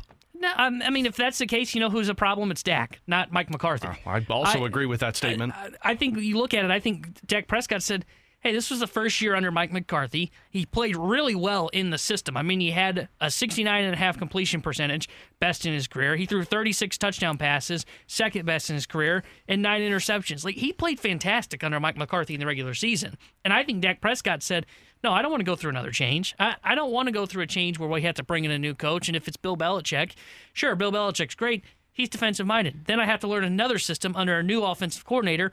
I'd rather just have Mike McCarthy back, given his flaws from the outside perspective. At this point, if you were Dak Prescott, why would you not hitch your wagon, all of it to Mike McCarthy? As you said, year one of McCarthy calling the shots, running that system. For the last 3 seasons, what are we talking about here? Mike McCarthy has produced tremendous results in the regular season. Dak Prescott, on a couple of occasions, not counting all of the interceptions, the interception late in 2022 season, he's been terrific in the regular season. If your goal, not to win a championship, but is to essentially own the NFC East, congratulations, tip your cap. But this was the season in which Dallas should have made that jump. If it didn't happen this year, with Philadelphia being a lame duck team for almost the entirety of the second half of the season, this was your chance to, at the very least, advance to the NFC title game. How dominant all year long, guys, was Dallas at home, and to go out there to appear at first glance to be completely ill-prepared to deal with one of the youngest, if not the youngest team in the entire league, to be blindsided like that. And Dak is not off the hook here, okay? He threw the back-breaking pick six near the end of the first half, but even in the beginning stages of that game, it was Dallas, a more veteran team, that appeared to be really shell-shocked. There is no consistent running game. You have to get somebody, at least in addition to Tony Pollard, you have to get somebody else who's complementary in the receiving game.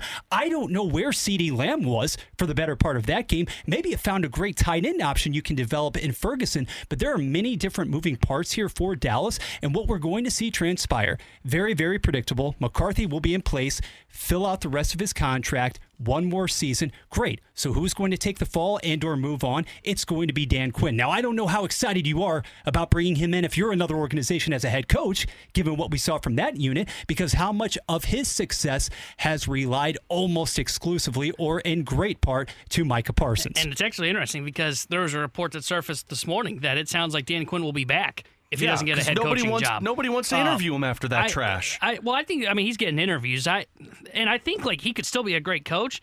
I just think that I don't know if there's I think most of the blame belongs on Mike McCarthy for not telling Dan Quinn to go away from the plan where they had 2 high safeties. But as much as it's on as much as it's on Mike McCarthy, like Dan Quinn's the defensive coordinator, and you were taking on Jordan Love, and I mean your defense did not look anything like your defense looked all season long. Everybody was talking about the reason they were going to win a Super Bowl was because of their defense, and then Dak kind of took off. Now I know that they had their injury with Diggs, but that would be my skepticism of Dan Quinn as my head coach. It's like, dude, you're the defensive coordinator, and you couldn't come up with a game plan for the Packers. Yeah, it's interesting, but I agree with Bradford. I thought for sure, like when this news came out and it was okay, who's going to be the fall guy?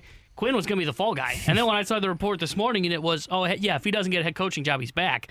Which I guess I understand it to a certain extent because they were so good in the regular season, and you just look at that playoff game and go, boy, that was such an odd blip on the radar. Like you really shouldn't wade too much into it. But again, there's such a great coaching carousel out there, and kind of some breaking news in terms of this. Looking at this coaching search, former Titans head coach Mike Vrabel is in LA today interviewing for the LA Chargers job. Intriguing. Which is fun because the Chargers have already interviewed Jim Harbaugh. Now you throw in Mike Vrabel. There's a bunch of coaches, these three coaches that we've talked about, Vrabel, Harbaugh, Bill Belichick. Two of those three have had interviews with two of the same squads. The Falcons have interviewed both Harbaugh, had a second interview with Belichick today, and the Chargers interviewed Harbaugh as well, and Harbaugh interviewed with the Atlanta Falcons. So the Chargers and Falcons are two teams that are for sure making a big splash at the head coaching position. And what is the common denominator there? I don't think we know as much about the demeanor of a Mike Vrabel, but Bill Belichick, certainly. And when you're talking about the other holes there at Jim Harbaugh, personalities, guys who love to throw their influence, their power, the personalities around. And Jerry Jones, as we have known since the Jimmy Johnson, Barry Switzer days, there is somebody who is consistently in place for years, maybe even a decade at a time. Look no further than Jason Garrett.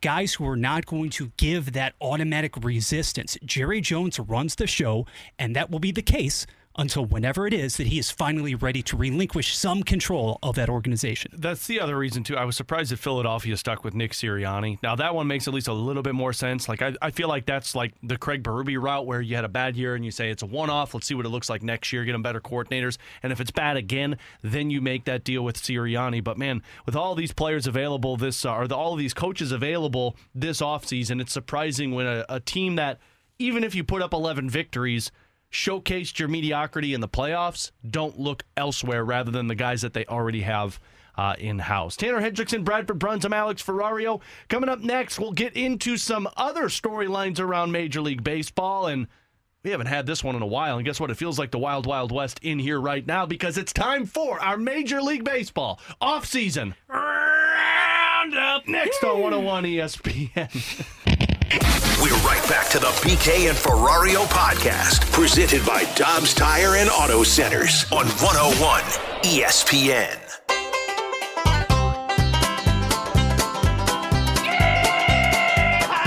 Yeah, I can promise you T-Bone's doing all those today. It's time for our Major League Baseball off-season roundup. Oh, God, you two are going to be my saviors today. Plenty to get into that doesn't even involve the Cardinals. But let's start with one that might involve the Cardinals. Dylan Cease, right? Everybody still on board with the Dylan Cease coming to St. Louis? Oh, sure. Why not, right? Make the trade. Well, it's not happening. Sorry. Update is the Chicago White Sox said that we aren't getting what we feel we deserve for Dylan Cease, so he's not available via trade, and we'll trade him maybe at the trade deadline. So, if that's the case, then the Cardinals are really out of it because Dylan Cease going into the trade deadline, no bueno. Yeah, I think this is such a misstep by the Chicago White Sox because why would you hold on to him? Now, look, I get it. They're looking for the right offer to this, but if you hold on to him and he gets hurt or he doesn't pitch well, well, then this whole idea of we're gonna stand tall, partner. We're not gonna trade him for nothing. Draw, partner. It goes to, oh, crap, now we got to take a less of an offer for him. And look, I understand them holding firm because you look at the pitching market and you go, man, this market stinks. But I think they're going to have to cave at some point. I know Mark Feinstein reported yesterday, a lot of executives believe he's going to be a White Sox come opening day. I'm still skeptical. I think he gets traded. I think somebody finally makes the decision and goes, man, we really need a guy. We're not going to pay Blake Snell. We're not going to pay Jordan Montgomery. Let's just do this and let's trade for Dylan Cease. I still think he gets moved. This is the same organization that wanted to blow it up following a disappointing 2023, right? Goodbye, general manager. You cut ties with Tim Anderson. Why would you hang on to him? It simply doesn't make sense. If you're going for a wholesale change, if you're looking to influence or change that culture, which apparently was a major, major problem there on the South Side, then make the move now because despite the division in which you play, I don't think anyone, even the most optimistic Chi Sox fan, is sitting here right now and saying we have an actual chance to compete even with Dylan Cease for the first half of 2024. Side note, we are going to do Beat the Blues next segment. I was supposed to open with that, and I didn't because I got so excited about our roundup. So we need 3 different contestants who want to try and beat Kevin Hayes to win a signed Kevin Hayes puck and tickets to the Blues versus Blue Jackets. To be selected, text in right now 314-399-9646 to our Air Comfort Service text line saying you can beat the Blues, and we'll pick 3 different contestants to go up against Kevin Hayes coming up in about 7 minutes or so. So 314-399-9646. Text that you can beat the Blues to our Air Comfort Service text line. Join us, partner. Oh, look at that. Yeehaw indeed. Let's move on to the next story in our Major League Baseball offseason roundup. Another Bradford coming in hot. Another potential starting pitcher via trade that could be available is Alek Manoah. We talked about him in the past. It seemed like the Blue Jays backed off of wanting to trade him after the down season. Well, they just signed Cuban pitcher Yariel Rodriguez, who has a lot of excitement surrounding him as a reliever. But the Blue Jays brought him over and said, no, we think he's going to be a starting pitcher for us. And it makes sense because they need a lot of starting pitching in terms of depth. And I forgot who put it out there, but somebody posed the question, does that create the opportunity of the Cardinals, or not the Cardinals, the Blue Jays, to trade Alek Manoah? And I've always been on this stance, T-Bone, that if he becomes available, I would look into it because I think he could be one of those buy low candidates that gets back to his form. But now that the Blue Jays have gone out there and got another pitcher they view as a starter, does that change their opinion on the Manoah front? Yeah, this Rodriguez deal is interesting because he didn't pitch at all last year except for in the WBC. And I saw him pitch in the WBC. He's got fantastic stuff. So I love the signing for the Blue Jays. But it does put into question, what are they going to do with Manoah? And they've been reported to be kind of floating in the weeds for the Blake Snell market. I wonder if this was their signing of pivoting, going, we're not paying him $240 million. Let's go get Rodriguez. I don't think they trade him this year, but I wouldn't be shocked if Manoah is another name that pops up again next offseason because they're going to try and build him up as a starter. I think they're going to view him more as a bullpen arm right now. But I think Manoah is a guy to keep an eye on because I think you're right. I think he could become a buy low candidate, whether it be maybe at the deadline this year. Maybe they do decide to pull the trigger on it now, or maybe they wait next offseason. But he is a guy that has some upside. I wouldn't personally do it if I was sitting in Mo's shoes. I don't have that much interest in Alek Manoah because I'm not sure he can be fixed. But I understand the appeal and where you look at it and go, man, that guy was a Cy Young caliber pitcher 2 years ago. Yeah, Manoah, an American League All-Star just 2 short seasons ago. It feels like an eternity. And after the Ohtani sweepstakes in the Great White North that maybe never were, it almost, and on some level, guys, because you only saw the small sample size there in the WBC, it feels like a move that is an indication of Toronto kind of settling here, pivoting. You have that great mammoth offense. You have so many pieces there, but so much uncertainty surrounding the rotation and now the relief corps as well.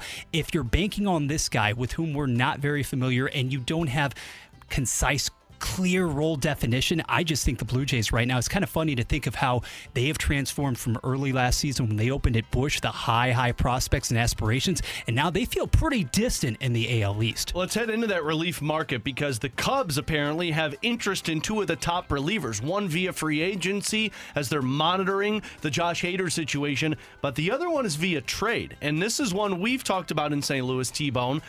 Price obviously is going to be astronomical, so that's why we've backed off of it. The Cubs are checking out Cleveland Guardians closing pitcher Emmanuel Clase. Now, I don't know if that's just Clase or maybe they're calling about both Clase and Bieber because they need starting pitching as well.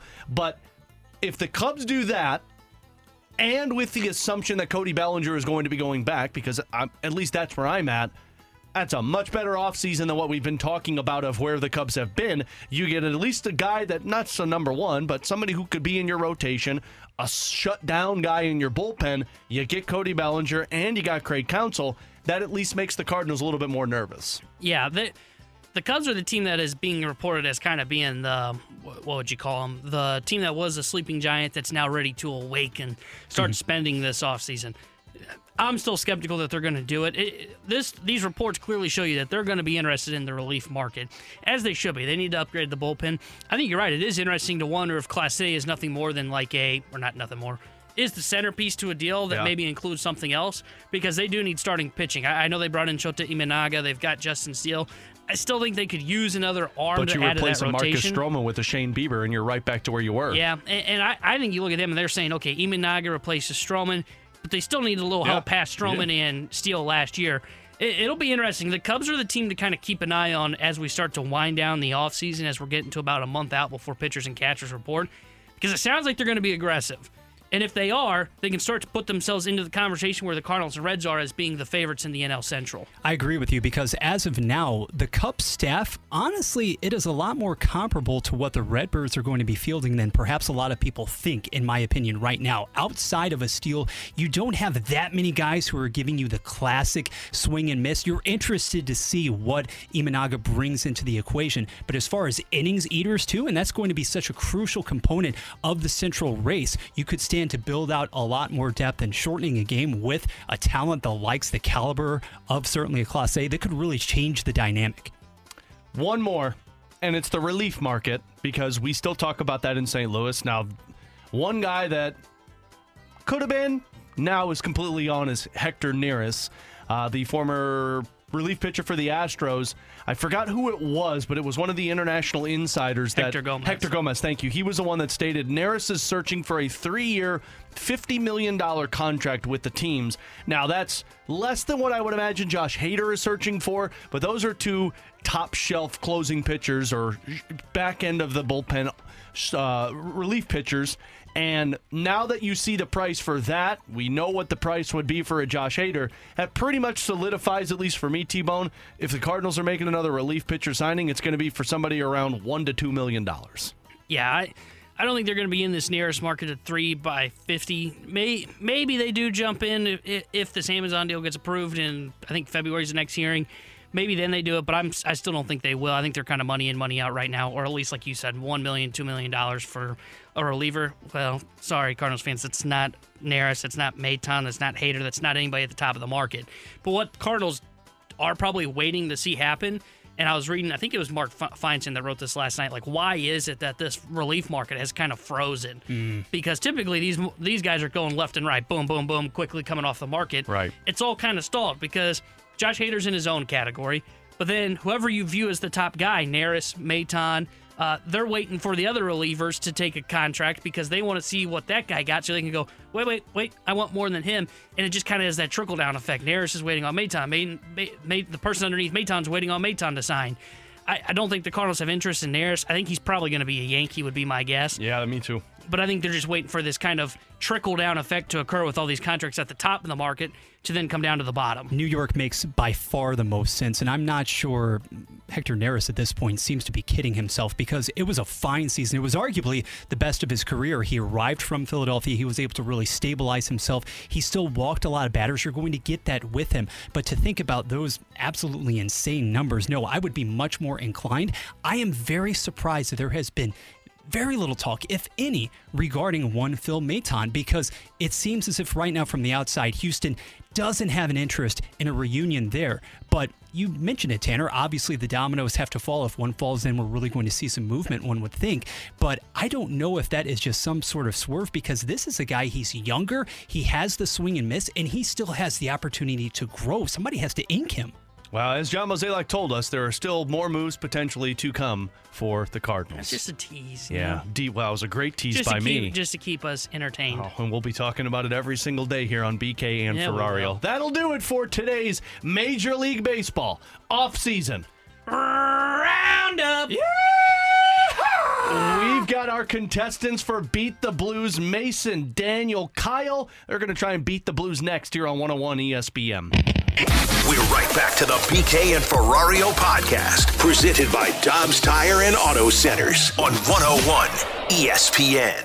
It's officially back. Beat the Blues here on BK and Ferrario. As we did this in the offseason at training camp for the Blues, we got together with a lot of the Blues players and had them do some fun games, and we figured it gives players an opportunity, fans an opportunity, to go up against their favorite St. Louis Blue and try and beat them for a signed puck and a pair of Blues tickets. So how this works is we have three callers on the line, Mason, Daniel, Daniel and Kyle, and they are going to go head-to-head with Kevin Hayes and Robert Thomas and try and get as many answers as possible for the category that they can come up with in 15 seconds. So 15 seconds, you'll have to answer as many categories or many answers as possible of one category. For example, T-Bone, name as many colors as you can in 15 seconds. Red, blue, violet, ocean breeze. Ding! Red. Not 5 seconds. He said red twice. You fail. Oh, I did? So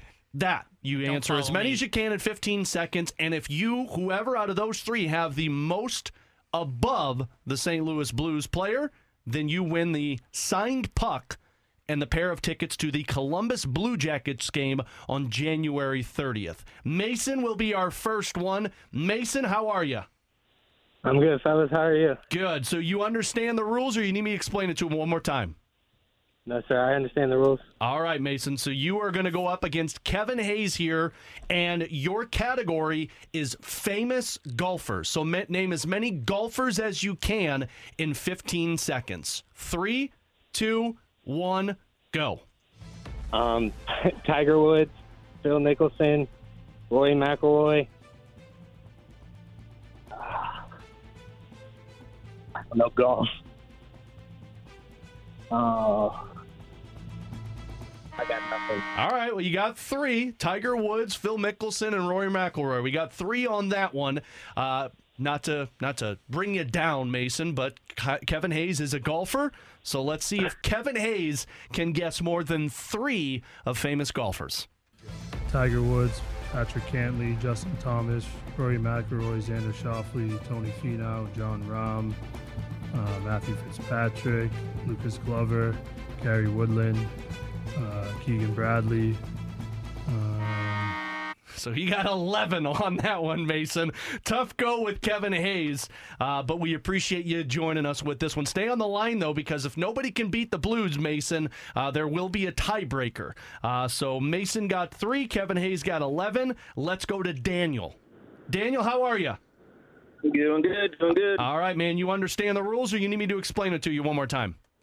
I think we're good. All right, Daniel. So you are going to name as many golf courses as possible. So you're 15 seconds to name as many golf courses as you can.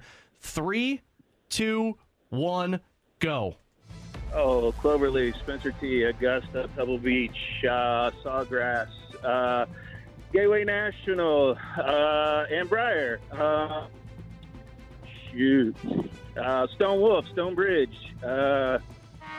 All right. That's a good round there, Daniel. You got 9 golf courses. He was rattling them off there in a little bit. He did what I would have done. I got to the St. Louis golf courses, and then I just started naming every golf course I could in St. Louis. Yeah, I would have gotten like 2, and it would have been like Augusta, Pebble Beach, and then end of the run if for I me. was Mason, I would have said Tiger Woods, Phil Mickelson, and then been like, yeah, I'm out on this one. All right, Daniel, it was a hell of a round. Let's see if Kevin Hayes can guess more than 9 golf courses in 15 seconds. Bellerive, Old Warson, Norwood Hills, Old Sandwich, Fisher's Island, Pine Valley, Marion, The Grove, Floridian, Medalist. We got 10. Did I count that right? That's what so I had you got too. as well? Okay. Yeah. 10 was the difference in this one, Daniel. So stay on the line for us, and we'll see what this looks like at the end of Beat the Blues. So that is it for Kevin Hayes. We only were able to do 2 with him. So now Robert Thomas jumps into the conversation. So Kyle is going to have an opportunity to beat Robert Thomas. Kyle, do you understand the rules? I do. All right, Kyle. So your category here is things you bring on a road trip. Name as many things as you can bring on a road trip as possible. 3, 2, 1, go. Water, Powerade, Gatorade, Propel, Peanuts, Twix, Snickers, Kit Kat, Butterfingers, cooler, firewood, charger, phone, navigation system. All right. 14. Strong. That's what I got. I love the running through the candy bars That's how you because gotta that do is such a smart idea. And the drinks. Water, Exactly. Powerade, Gatorade. That's how you do Because it with you're that one. bringing them all. Yep. All right. Kyle, you're going up against Robert Thomas, who, of course, knows plenty about road trips. Let's see what Robert Thomas can come up with in 15 seconds. Things you bring on a road trip. Shoes, socks, underwear, clothes, toothbrush, iPad, phone charger, headphones, deodorant. Are we giving him clothes after he named all of the clothes? I think we give it to him. I had him at... I had him at 8 if you don't give it to him, 9 if you do give it to him. Regardless, not a good showing by Robert Thomas as Kyle pulls out the victory with that one. 14 of them. Kyle, congrats on that one, buddy. Thank you. Listen to a lot of Riz show. Awesome. Well, stay on the line for us, Kyle. We'll get all of your information, and then we'll take that, and you'll get the signed Kevin Hayes puck and 2 tickets to see the Columbus Blue Jackets on January 30th. So that's our Beat the Blues, but there's 8 more weeks of this. We're going to do 9 whole weeks of Beat the Blues here on BK and Ferrario, so make sure you tune in every Thursday with our Beat the Blues segment. Next up will be Oscar Sundqvist. Next Thursday, have an opportunity to win a signed puck from Sonny. You'll go up against him, and a pair of tickets to see the Edmonton Oilers on February 15th. Ooh, the red-hot Edmonton Oilers. I'm not even going to check. May not have lost before then either. I'm not even going to check the text line right now because I know what the text line is probably saying, that we screwed over Mason and Daniel, giving them tough topics, and then threw a road trip one at Kyle. I'm not going to look at it because you know what? I wouldn't even have mentioned it. Dems the cards. Dems the cards, and it was a good showing. Although Daniel almost had that one. I was impressed with that. So big shout out to our friends at Comfort Experts, your independent American Standard heating and air conditioning dealer. Appreciate them being a part of our Beat the Blues segment this season. Again, Kevin Hayes signed puck and 2 tickets to the Blue Jackets on the 30th go to Kyle. Next up will be on the 25th to take on Oscar Sundqvist and a pair of tickets to see the Edmonton Oilers. We'll take a break. We'll come back and hit the BK and Ferrario rewind next here on 101 ESPN. We're right back to the BK and Ferrario podcast, presented by Dobbs Tire and Auto Centers on 101 ESPN.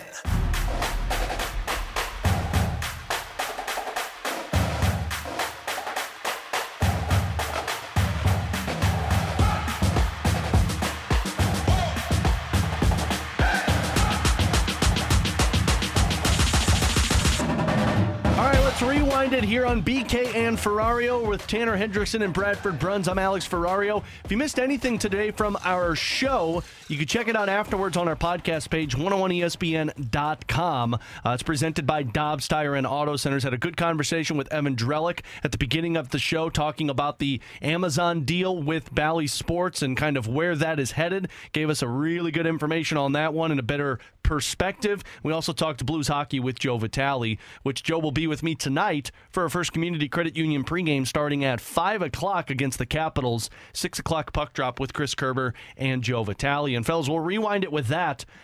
We talked with Joe and asked Joe about this stretch of games, the next 21 going into the trade deadline, the next 10 taking on some tough opponents, and the Blues sitting 5 points out of a playoff spot, 3 points from being the 6th worst team in the National Hockey League. And Joe said it the way I feel. This is your season right here. He said 10 games. I'd say it's 20 games, but your season is here in front of you. If you don't go on a win streak of 6 or more games, you're going to be a seller. And it sucks to say because there's still a lot of season to play, but Doug Armstrong is a very honest man when it comes to this team. And unless you put together a 6, 7, 8 game win streak, you're not going to be able to pick up pace with all of these teams that sit between you and a playoff spot. Yeah, the next 10 games determines it for the Blues, and if we're just being honest, I think Doug Armstrong's probably decided we're probably sellers at the deadline. I agree. I think the only way that he looks to add this deadline, one is if it's something that helps him in the long term for the team. If, for example, and I'm just using this as an example because we talked about him before, if they think they can acquire Jacob Chikrin for something reasonable and sign him to a contract extension, maybe they do it because he pairs with Colton Parayko then in the long run. And I'm not talking next year. I'm talking next year and 5 years beyond that. They have to win basically probably 8 of the next 10 to make it to where maybe he looks at bringing in an addition that's, I wouldn't even call it a rental, but a middle 6'4" that's got maybe one more year of term. They've just been in a tough spot, and they've played pretty well. I hate to make it sound like we're man, they're just playing awful. No, they've been really good under Drew Bannister. Problem is they just continue to just kind of float around that 500 mark. What is it? They've never been 4 games above 500. Games above 500. And though they're playing well, all the other teams, like we've talked about, Edmonton's won like 10 in a row. Seattle's won like 8 of the last 10. You start to just kind of trickle your way down the standings to where now you look up and you go, man, there's 4 teams above us, even though we're just 5 points out. So let's say that they go 5-4-1 in their next 10 games. That's going to be 11 points for you, and that puts you at 55 on the season. 55 would be good for a wild card spot, but that's with the understanding that Edmonton, Nashville don't do anything to keep you in the wild card spot. But 55 points puts you 6 games above them. That means they've got to win 3 of their next 10 to go back into the same position that you're in. So that's the type of ground we're talking about. If you go 10-0, well, now you've put yourself sitting with 66 points, and now you're or 64 points, and now you're sitting in second place. That provides a bigger gap for you to say, you know what, we're doing something special. And I think it's also internally.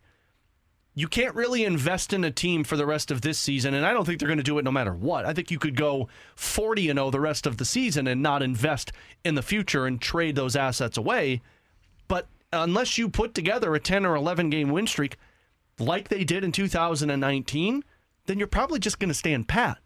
It's if you get out of it or you play sub 500 is when you trade pieces off. But if you're Doug Armstrong, I personally don't think they would have. I think they still would have sold off pieces in 2019 if they didn't do that 11-game win streak.